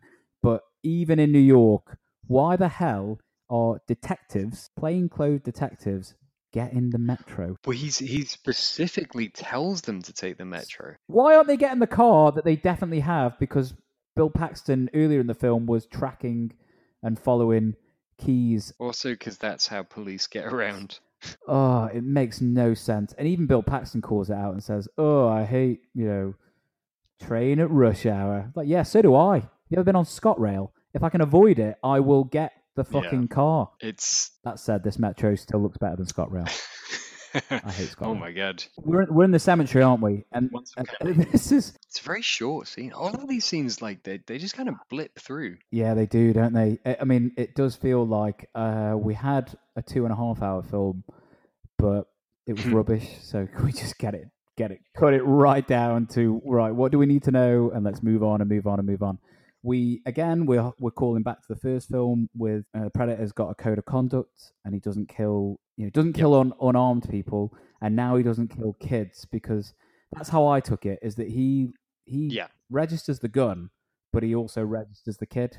Not that he recognizes it's a toy gun, more that he recognizes that it's a child. That's how I saw it. Yeah, I just thought he was rifling through it, much like in the Terminator 2 scene when he's walking through and he's identifying, the various things that he's looking at and classifying what is and isn't a threat. If you want to be generous, you can say I'm being harsh, saying it's an inconsistency, or you can say the Predator's doing something different and he's teasing his prey. Leaving the necklace there. But I don't get it. Baiting Danny Glover. Why doesn't he just kill him? He's got a gun. It's the second time he could have killed him. But instead, he's just going to tease him and play with him. It makes no sense whatsoever. It doesn't. It really baffles me. Yeah, I don't know. I'd like to be able to impose some sort of logic on it. We're into like a taunting territory, which, whether it's that he wants to provoke Danny Glover into more of a direct confrontation, but I don't know. I would say that if we wanted to go for like consistency, and I think it matters more in this film than it does in the first film, because we're given an extra 90/100 minutes of screen time. So the cumulative running time that we've been with this creature means that we have to be more vigilant as to what this character is doing. And it is a character, even though it's an antagonist and it's a monster, and that in many ways it has to be kept ineffable to keep it interesting. Whereas in the first one, when you think about it, like, this hunter being the great hunter, most of its great hunting is just achieved by smashing through inferior humans with a giant plasma cannon that can't miss because it's laser sighted. Yeah. But that that probably works better because it's a little self-contained first film. And the more you sprawl out with this character, the more it matters why the character does what it does. So maybe this one's getting a lot of the shit that the first film didn't get in terms of, character inconsistencies. But it brings it on itself by making these inconsistencies. It does, and because the audience is 2 steps ahead of the characters that are in the film, all you've really got to hang your hat on is, well, okay, what's the Predator doing? Outside of that, we're watching people catch up to the audience, and there's no fun in that whatsoever. I would have much preferred Danny Glover understand that this is an alien earlier in the film, and then him do the things that Arnold does in the first one, where he flips. Well, it would have made a lot more sense. Like we were saying, that if they use the city as an environment to their advantage, this time, Danny Glover's character is on home turf. There's a lot more you can do with it. So we go into the metro, and Bill Paxton and Maria Conchita Alonso, for no reason whatsoever, are on there. We have gangs, and this is where we have another attempt at satire and humor. The gang are picking on some sort of nerdy looking bloke, and he pulls out a gun, and very Clark Kent. Yeah, it is a little bit, isn't it? So they do this whole thing, and maybe if they did this now, this would be like, oh yeah, gun culture in America. But it doesn't really work. You see a granny with a gun, and then the Predator crashes in. This is not the first time that a character will say something that makes no sense whatsoever with regards to where they are in the film. Bill Paxton says, "It's him." It's off screen. Says, "It's him. He's here," to Maria Conchita Alonso, referring to this mystery killer that's been going around killing everyone. How the hell does he know that? Oh, I have no idea. It makes no sense whatsoever, Devlin. I think I would say go back and watch it, but I think I know what you're going to say. He comes in, crashes in, and then this is where the strobe light comes in, and we just see off-screen deaths again in thermal imaging, which, by the way, we haven't even mentioned it, but they use the thermal imaging way, way too much in this. Yeah. Too much. Yeah, it was used well in the first one, mainly to establish this threat that we can't see, but in this they just use it. Well, it's a crutch, and also it's kind of a weird one. It's a weird one to use because when you shift your perspective like that, when you shift the audience's perspective into the again, it's like we're talking about. This is kind of a second-rate slasher movie. This is the well, you start identifying with the killer, this right? is the POV shot. That's the whole idea of a POV. Yeah. This is like back in the old, Giallo movies and stuff. Back in the old like Italian horrors of the 70s that then sort of bled over into the slashers of the 80s. Behind the camera, the hands creep out. This is the same as that, just with a bit more technology behind it. It also doesn't really make any sense that the Predator, this kind of great alpha hunter, would just smash his way through the roof of a train carriage and just walk headlong. What he seems at this point to be impervious to bullets because he just keeps walking headlong into a hail of bullets. When Bill Paxton, when all the gang members are dead and he is firing point blank, and this is a policeman who will be a trained marksman. Who's apparently has a reputation despite the fact that he's kind of a joke and kind of a knobhead. He has a reputation. Yeah, he's supposed to be. He's competent, right? Yeah, he's good. He's a good cop. He's firing point blank, undisturbed, and I took it as a kid that the cloak was like somehow some kind of armor, because these bullets just do not hit him. And he unloads 2 clips. He takes one, he empties one, reloads, and fires again. As we learned from the first film, if it bleeds, we can kill it. They shoot it whilst it's cloaked. Yeah, it doesn't really make sense. I guess the only thing you could say is maybe every single shot hits some of the Predator's armor, but that's a bit of a reach. Because he just slowly, Jason Voorhees walks towards Bill Paxton, and then he throws a golf ball. And that's his heroic death. Again, off screen, really unsatisfying. But on the other hand, it's yet another set piece. And I noticed that the timings of these things, they're on point, right? We're only about 15 minutes after Danny died. We get another scene where we demonstrate the Predator's code. Maria Conchita Alonso, she's the only one who's got the insight. Again, it must have been a ScotRail driver because he doesn't hear all the commotion that's going on in the back. She's the only one who presses the emergency stop. Once it's stopped and everyone's left the train, she goes back. She sees Bill Paxton hung up with the gang members. Predator grabs her, and then we get a shot of a pretty fully grown fetus in her body, and the Predator doesn't kill her. What did you think of that? I remember thinking it's an interesting little wrinkle. Like it's stuff like this is, like you said, they do some good stuff with the lore, like the kind of the general culture. So yeah, I think it's an interesting choice.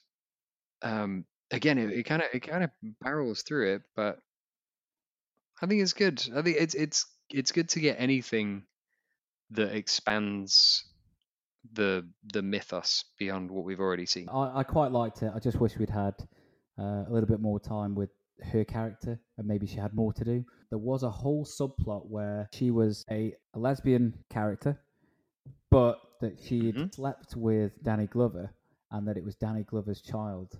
which is why Oh, later wow. on in the scene when the paramedics, say Oh, this says there's woman's a fecal pregnant, he heartbeat. kind of pulls there's a weird reaction. It's not necessarily like oh, thank God she's alive. It's a sort of, ooh, whoops. It's a weird reaction.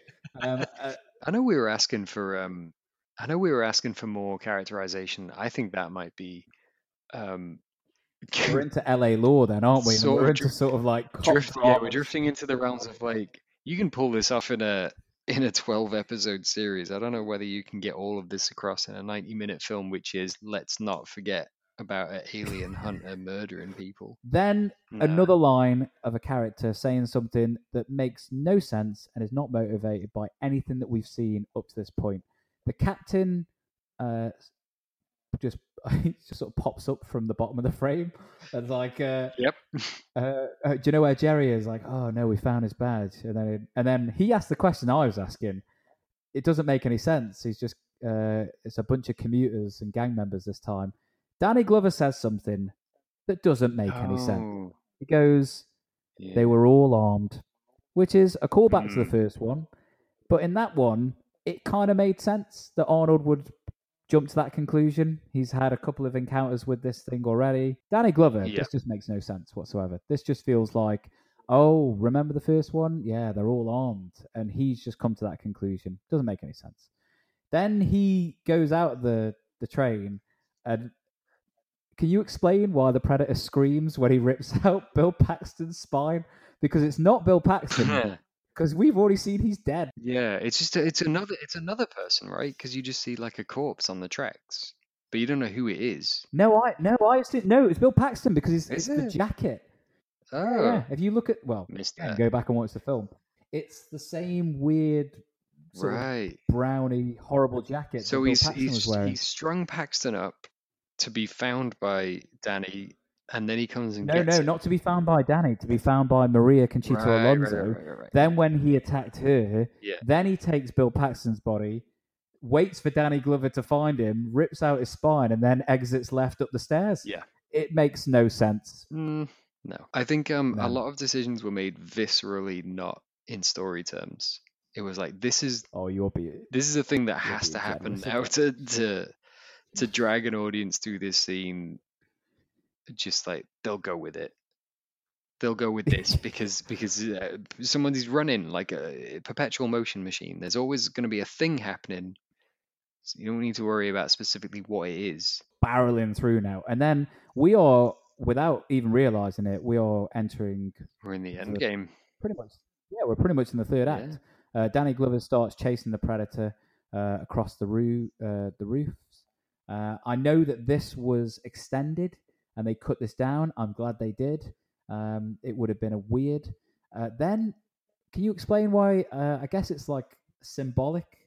The Predator taking to just the lifting a skull? skyscraper and Just calling 'cause down the just 'cause thunder. it looks awesome. I remember that so clearly from when I was a kid, more so than any other scene in this film. I remember that. Well, I think they used it in the promotion. Yeah, I think it was the promotional cover of the material VHS quite a tape bit. as well. It might have been, and I think it was also. Well, no, I don't even think it's in the comic. Oh, okay. Like you said, you mentioned Jason in Mhm. Manhattan. I saw it as like a kind of King Kong Yeah, reference, but with the Predator, and that's where we saw the Adam West climbing up the walls. Which, less of that, Yeah. please. We were talking before about Danny Mhm. Glover, and I said, I was knocking him. He's miscast.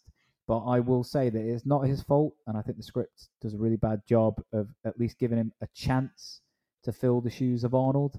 Because in the first film, Arnold uses his Boy Scout techniques, with his ropes and stringing logs up, Yeah. and he actively seeks out the Predator. Yes. Well, he realizes that he's going to have to turn the tables. Once he stumbles, there's one part of the film where I've already dinged this one for saying, why does the character understand it? The one in the first one is when Arnold falls into the mud and establishes that Predator didn't see him. Because there's a little bit of, you kind of got to go with that. And if you go with it, then you're really going to enjoy the film. And if you don't go with it, it's going to really bug you. And for the rest of it, you're kind of like, well, how did he denote that he couldn't see him just on the basis that he had a load of mud on him? I go with that and really enjoy the film. In this one, they never really give Danny Glover a chance to be active, to No, take the action to they the get Predator. He's chasing his tail we the just whole time. receives Like he information just stumbles. as exposition. Yeah, he just stumbles into scenes and, like you said, receives information. He never really takes that information and does something with it. And that is highlighted by the fact that he's chasing the Predator down and then he gets hit by a truck and it's the G-men with the naff jackets and they just carry him in to my favourite film, probably one of my favourite films, which is Alien. Yes. He just transports himself into it. Dropped into the most famous scene of Aliens as well. Do you remember when we were at university? I think it was in our second year. A director came in. I don't think he was terribly successful, but I think he'd had a couple of short films and maybe did a couple of things on television. And he showed one of his short films. And during it, he basically pointed out every film that he'd ripped off. He just went, Yeah. do you remember that guy? He was like, oh, this shot, yeah, I took that from Vertigo. And this shot, nicked that from Taxi Driver. He had a strange one, which was that he filmed a building in like a middle long shot, a relatively long shot, and he said, I wanted the building to look kind of scary and imposing, and so I framed it the same way that Kubrick framed the little girls in The Shining. There's nothing wrong with taking somebody's ideas. This is in any walk of life, and then doing something new with it, or taking it and inspiring you to do something else. But taking it and just plagiarizing it is a big no-no. And I'm gonna go hard on Stephen Hopkins here because he had the chance. This might have been in the script where the writers have gone, oh, I really liked that scene in Aliens from 3 years ago where we have the team that go in and they think that they think that they've got this under control, but the species is going to flip it and they're gonna get slaughtered. Yep, a la Aliens. But Stephen Hopkins, he must have watched it and went, oh, I really like the red lighting, so I'll take that. They even take lines of dialogue. The sound effects too, the proximity beeps. Yeah, the sound effects, the beeps, the cameras, the lions, the tigers, the bears. Oh my! Yeah, as a kid, you know, this is like having a bag of sweets. You know, aliens, predators, who cares? Just give me more. But as an adult, this really pissed me off. What's ironic is this is probably the best scene in the film, but unfortunately, it's completely taken from. Well, from Aliens. it's a scene that it runs a little slower than the rest, and you can tell the difference in the pacing. It gives things room to breathe. It gives it space for a little bit of tension to generate. But I've got a big problem. That Gary Busey gives the data dump.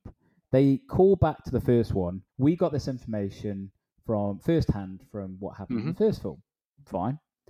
He says when the creature's threatened or when the creature's trapped, he will detonate a thermal nuclear bomb that will take out 10 city blocks. Didn't they say 300 city blocks? Yeah. Was it? What on earth did they think the Predator was going to do when they trapped it in this fucking slaughterhouse? Insanity, because, like, Arnie runs on foot away from that bomb. He can't run 300 city blocks in the time it takes for a Predator to mimic Billy's laugh. But he's willing to take the risk because he's your Paul Reiser figure. It's the bad military tech guys. Anyway, let's say lights don't emanate heat. The visors which they're breathing on also don't emanate heat, and these suits are completely going to cloak them, a la the first one with the mud. Why do they think the Predator can't hear? They're walking around and they are just knocking shit left, right, and center. They're slapping the meat around. Oh, this is so stupid. I said it was the best scene in the film. It is, but it's so fucking stupid. See, he does still have the ability to hear. He then shifts his visible spectrum to be able to incorporate ultraviolet light. You know, I actually really like that sort of purple light in the scene. I think it's like a nicely lit scene. It's obviously ripped off. I think this one feels more Alien 1 than Aliens, Yeah, I think so. in the chains and the lighting and stuff. But yeah, he then we get the Danny Glover on the intercom. He sees you, get out of there, all that, and he rather limply fights his way out of the little porter cabin. Yeah, gives someone a little love pinch in the throat. Yeah, it's a little unconvincing, and then blasts his way in. At this point, they're all getting picked off, right? They're all getting aliensed. They're all, the TV monitors are disappearing one by one. Yeah, they're fodder. The team's fodder at this point. So really, all weird. The only character that we even know in that team is Gary Busey, and he's struggling because someone shot his line for his little ice gun. Danny Glover blasts his way in, and then we get a bit of a mano a mano. Busey, doesn't he get dispatched by a backwards-facing rocket? I just like the way that the Predator just turns and goes, that's the one I was really after, and sort of dismisses Gary Busey and fires. Also plays in later on because he comes back, but I quite like that. It's quite cool. The magnet that is the Predator's plasma hairdryer on his shoulder, it always gets hit, doesn't it? It does. Well, because you have to take it. It's too powerful, so you have to take it out of the scene. Exactly. I don't know how Bill Paxton missed it when he was shooting directly at him. But Danny Glover hits that, and then we've got we've evened out the playing field a little bit. And is this where the Predator? I can't remember. Does the Predator fire a little Nerf rocket at Danny Glover, and it hits him in his little chest? Yes. Yeah. But you've seen him stuff a chest plate into his bulletproof vest earlier, so you've telegraphed. This is the last time I'm gonna mention it, but feels a little Aliens when Hicks gets hit with acid in the chest and he's trying to get his chest plate off. That's the last time I'm going to mention it now, folks, so you don't need to worry about it. I doubt that's entirely accurate, but we can. It goes very stalk and slash there.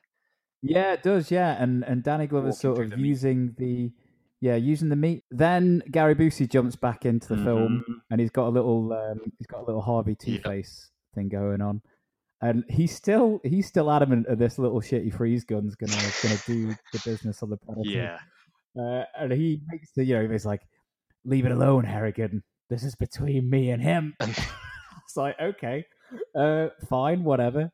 And then now I know.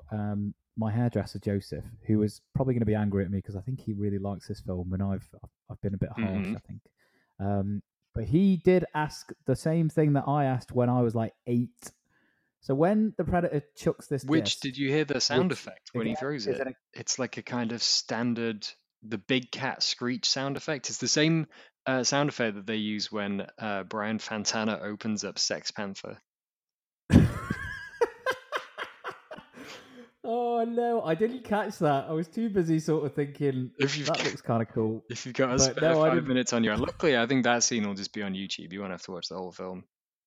Okay, I'll do that. Thank you very much. That sounds like it'll be fun. But yeah, he chucks it, and then we see it cutting the meat. Gary Busey's legs, but they're not really because it's 100% a little mannequin. And guts. Yeah, and it chops him in half. We see the legs fall. We see a pool of blood. Thank God. It's only taken like 1 hour and 20 to get some blood. Where the hell's his torso go? And I remember thinking that even as a kid. Why don't they just not even bother holding the shot and just cut the legs going to the side, a little bit of blood, and then leave it? But they let the legs drop and then sort of all flop. The way to the ground, yeah. Yeah, that's it's making weird. It massively, massively obvious.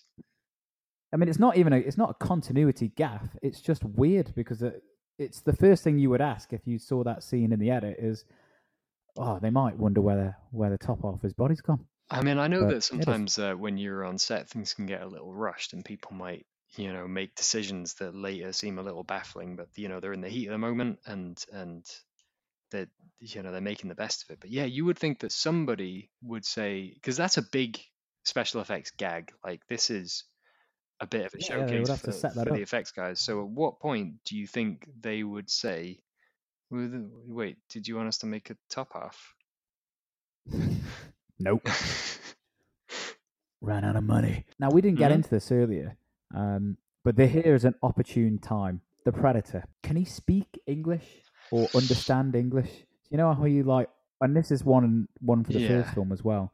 He records what people are saying, and then he plays it back at opportune times, like a catchphrase machine. And in this film, he does it when the mask comes off.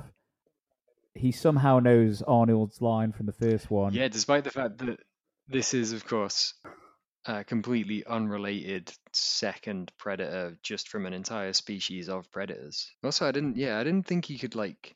No, I thought he could just do the little screaming. I didn't know he could, Yeah, because that's the first time you really see down the barrel of that mouth, though, and that is quite something, isn't it? It might be the second gratuitous fanny shot in this film. It's some weird psychosexual stuff getting worked out by the special effects department there. Gets really, really angry. And here's another sort of continuity gaffe. And normally this wouldn't bother me, but because these issues are starting to mount up for me, the filmmaking's kind of haphazard, and they're just, you can't help but think that they just don't care.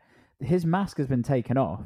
In the first one, we established that he sees infrared, and the mask is the thing that does that, because when he takes the mask off and he's fighting Arnold, he goes into just pure red.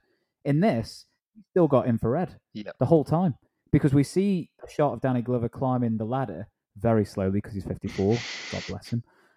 I don't think I'm being harsh when I'm saying that this just feels really sloppy, and you kind of just think, well, if the filmmakers don't care to even get that right, what else aren't they doing right? Well, it means he's unmasked for a much longer period of the film, so I guess they have to just make it. They just have to make it so that. Nah, I got nothing. I was trying to like retrofit an argument as to why they might go through with something like that, but that's just laziness, isn't it? Danny Glover climbs to the roof, and then the Predators. He's been kind of shot up at this point, and he's got some breathing apparatus to help him. Help him breathe. Danny Glover decides to NFL tackle him as opposed to stab him with the spear, which I think was a missed opportunity. They then do the movie thing of we see them go off the cliff, but don't worry, they're both holding on. This is really weird. Danny Glover's sort of very safely perched. Like face down. The Predator has got his little. The Predator's got is holding on to Danny Glover's arm, and I kept thinking, like, he's supposed to be. We've seen he's really strong. He can. Why can't he just do a little bit of climbing and just sort of move to the ledge, and then he doesn't need to hold on to Danny Glover? Yeah. But Danny Glover cuts the Predator's arm. He falls and then conveniently lands on a pipe, which then breaks, which then crashes into an apartment building. Yep. Now, I said earlier that the metro train was the worst scene in the film. This next scene is my least favourite of the film. Counterpoint, I like it and think it is good. Well, I mean, Why, Devlin? When I come to actually summing up the film, I think I'll be able to explain it a little better. So I want to hear why it's terrible.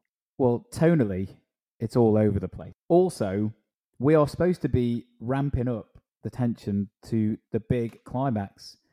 This scene comes out of nowhere. We got the Predator crashing into a toilet, and I think it's because Danny Glover takes so long to get down. That's why they were like, well, we need the Predator to do something while Danny Glover takes 45 minutes to climb down from the roof. So they're just like, well, you remember that scene in the first one where he sort of uses his toolkit and heals himself? Well, this time he's going to make up this blue crystal stuff, uses what he can, creates this mixture, and then starts healing himself. But then we have an old woman who's like watching Family Fortunes or something. And this is bonkers. You know, you said before about the violence being cartoonish. This is straight out of Looney Tunes. Or this is not what should be in a Predator 2 film. No chance. She's got a little broom, and then as the Predator runs out, and if this was a comedy, then I would be laughing, but I wasn't laughing. I was head in hands, tutting. And Danny Glover comes in, and Stephen Hopkins is loving this. Keeps the camera on the shot. Danny was like, "Don't worry, I'm a policeman."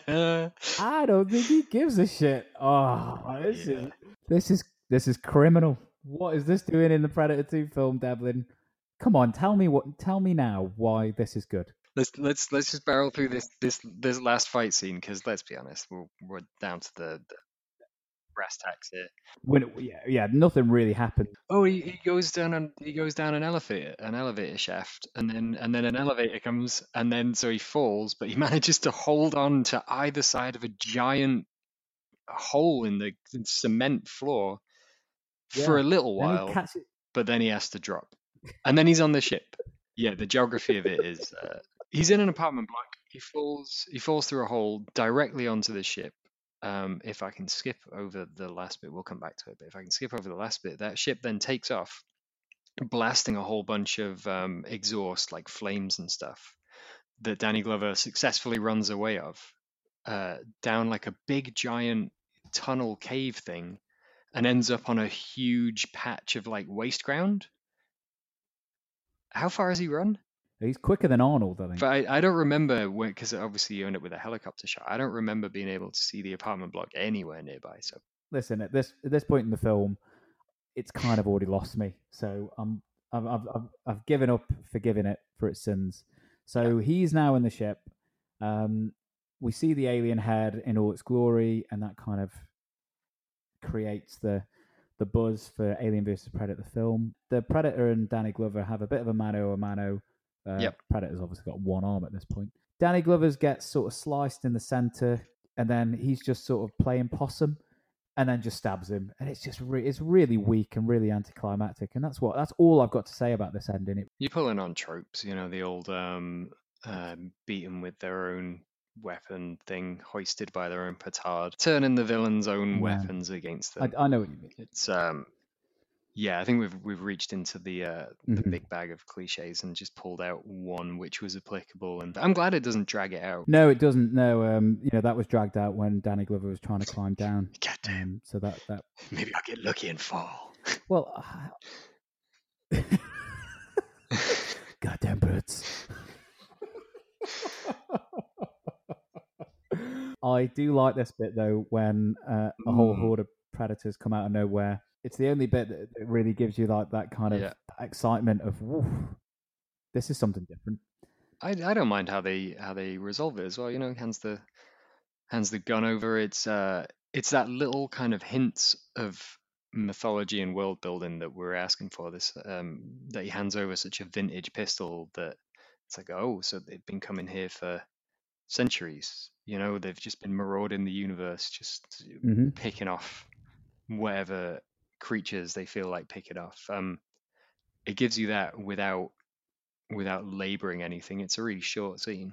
And the fact that as well that they don't kill him, again, it just tells you that a warrior code, a Bushido, that they have got a code.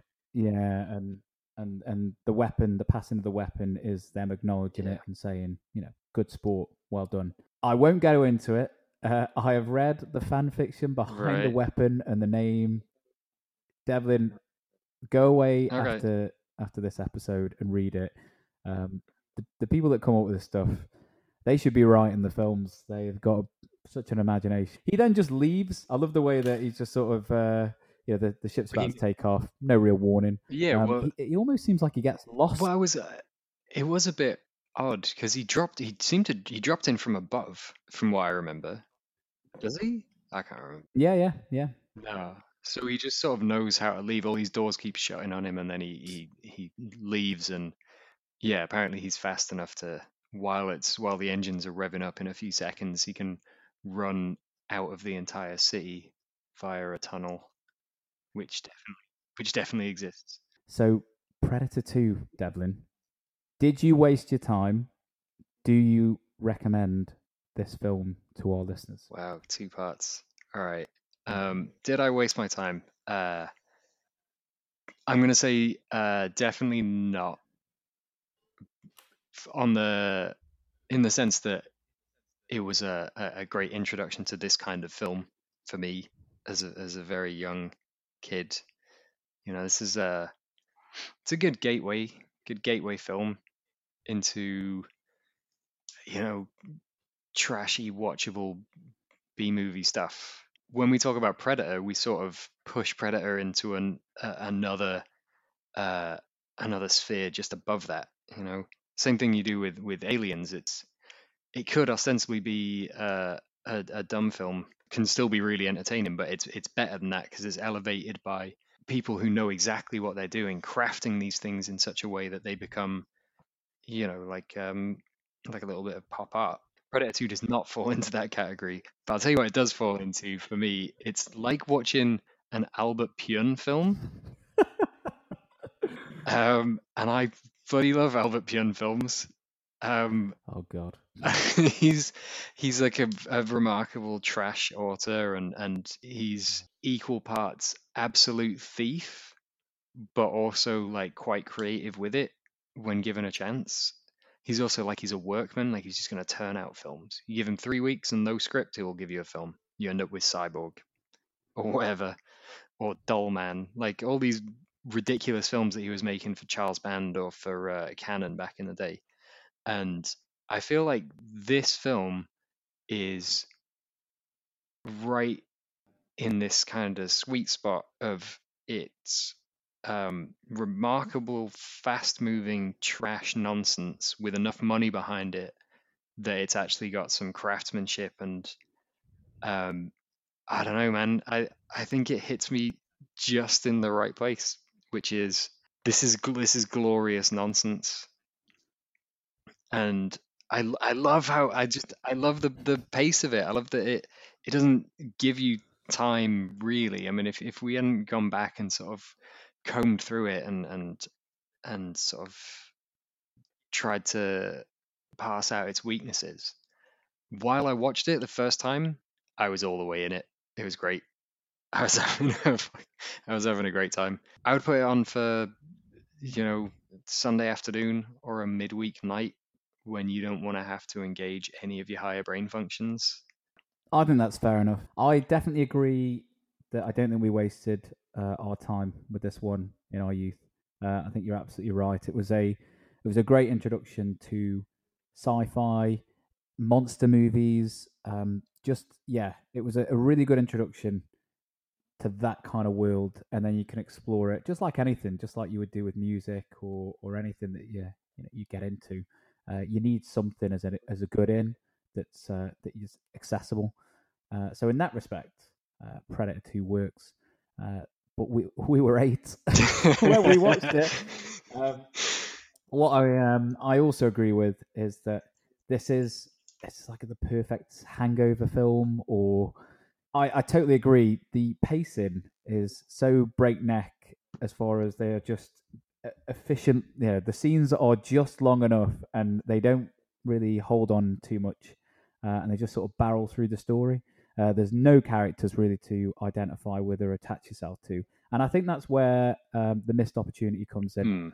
If you're not gonna create human characters that we can identify with, and you're gonna keep doing these POV shots of the Predator, why not just make the film about the Predator observing these horrible, heinous people? I think that would be more interesting. Oh yeah, I think you're right. That's not the film we get. But sadly, I don't think that's a film we would get in 1990. I think that's too meta. Yeah, we might maybe the latest film. Is it called The Predator? Yeah, I think we've just gone with The Predator. Yeah, that which is being released later this year. Maybe we'll see what they do with that. But no, unfortunately, as you can probably tell, this is probably the worst kept secret ever. I do not recommend this film. Probably not watch it again. And what's a shame though is I kind of wish that I kept this one in the nostalgia bank and I didn't see it again. However, that is the whole reason why we do the pod. Is that we go back and we reassess these things and try and see if they live up to sort of where we're at now in our lives and whether or not they would be recommended for new audiences. But yeah, 8-year-old me would love this, and I recommend it for anybody who's a completist of the Predator series. I thought you were going to say recommend it for anyone who's 8. No, I do, but don't watch it with your parents around. That's for sure. So Devlin, with that in mind, would you like to know my choice for the next episode? I'm on metaphorical tenterhooks in a metaphorical, unconvincing meat locker. Well, anyone who's been following the podcast from the first episode has probably recognised that we've mentioned this many, many times. It was one of the reasons why I've gone for this one. Because of the era that we're dealing with, that female characters tend to be given the short shrift. So I've decided to go for something that has got, at the time it came out, critical praise, an iconic performance thrown in there, and also a film that I really, really love. And it'll be interesting to see how it holds up for reappraisal. And I'm also very interested to know what you think of the film. So the next episode is going to be Jonathan Demme's Silence of the Lambs. Oh, what do we think, Devlin? Oh, that's cracking. That's a really interesting choice. That would be good. You know, I don't think I watched it as a kid. I have seen it, but I saw it for the first time probably within the last 10 years, maybe even within the last 5 years, and haven't seen it since. But obviously it was a film that, like, that poster was everywhere when we were kids. Yeah, that's a great shout. Now, also for listeners of the show, normally I would have the music for the upcoming review in the background, building us up, getting everyone excited. This week I'm going to go for something different because I watched the making of Predator 2 documentary, and you also found the same clip as me, Evelyn. And if you weren't sure about watching Predator 2, we thought it best to leave it to Gary Busey to explain why you should see the film. So we will say our goodbyes, and then I'll leave it to Gary Busey to finish off this episode. So it's Gally in Glasgow signing out. Devlin in London. Enjoy your Busey blast. I guess you're wondering what we're doing here in these barbecue outfits. Well, it's easy. We're going in after another world life force from another galaxy that has a self-defense mechanism that we don't understand. It's intangible to this time and space. It's actually from the theory of relativity and from the theory of quantum mechanics.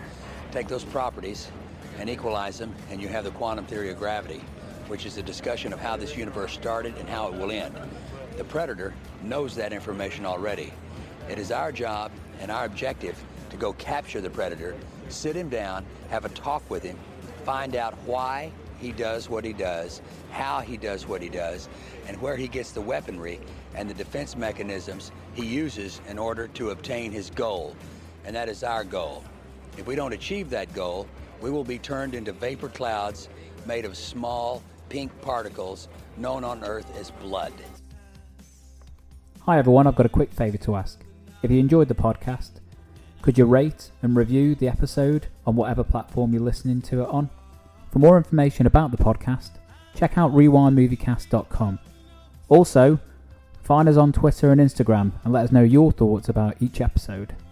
Once again, thanks for listening, and we'll catch you next time on the Rewind Movie Podcast.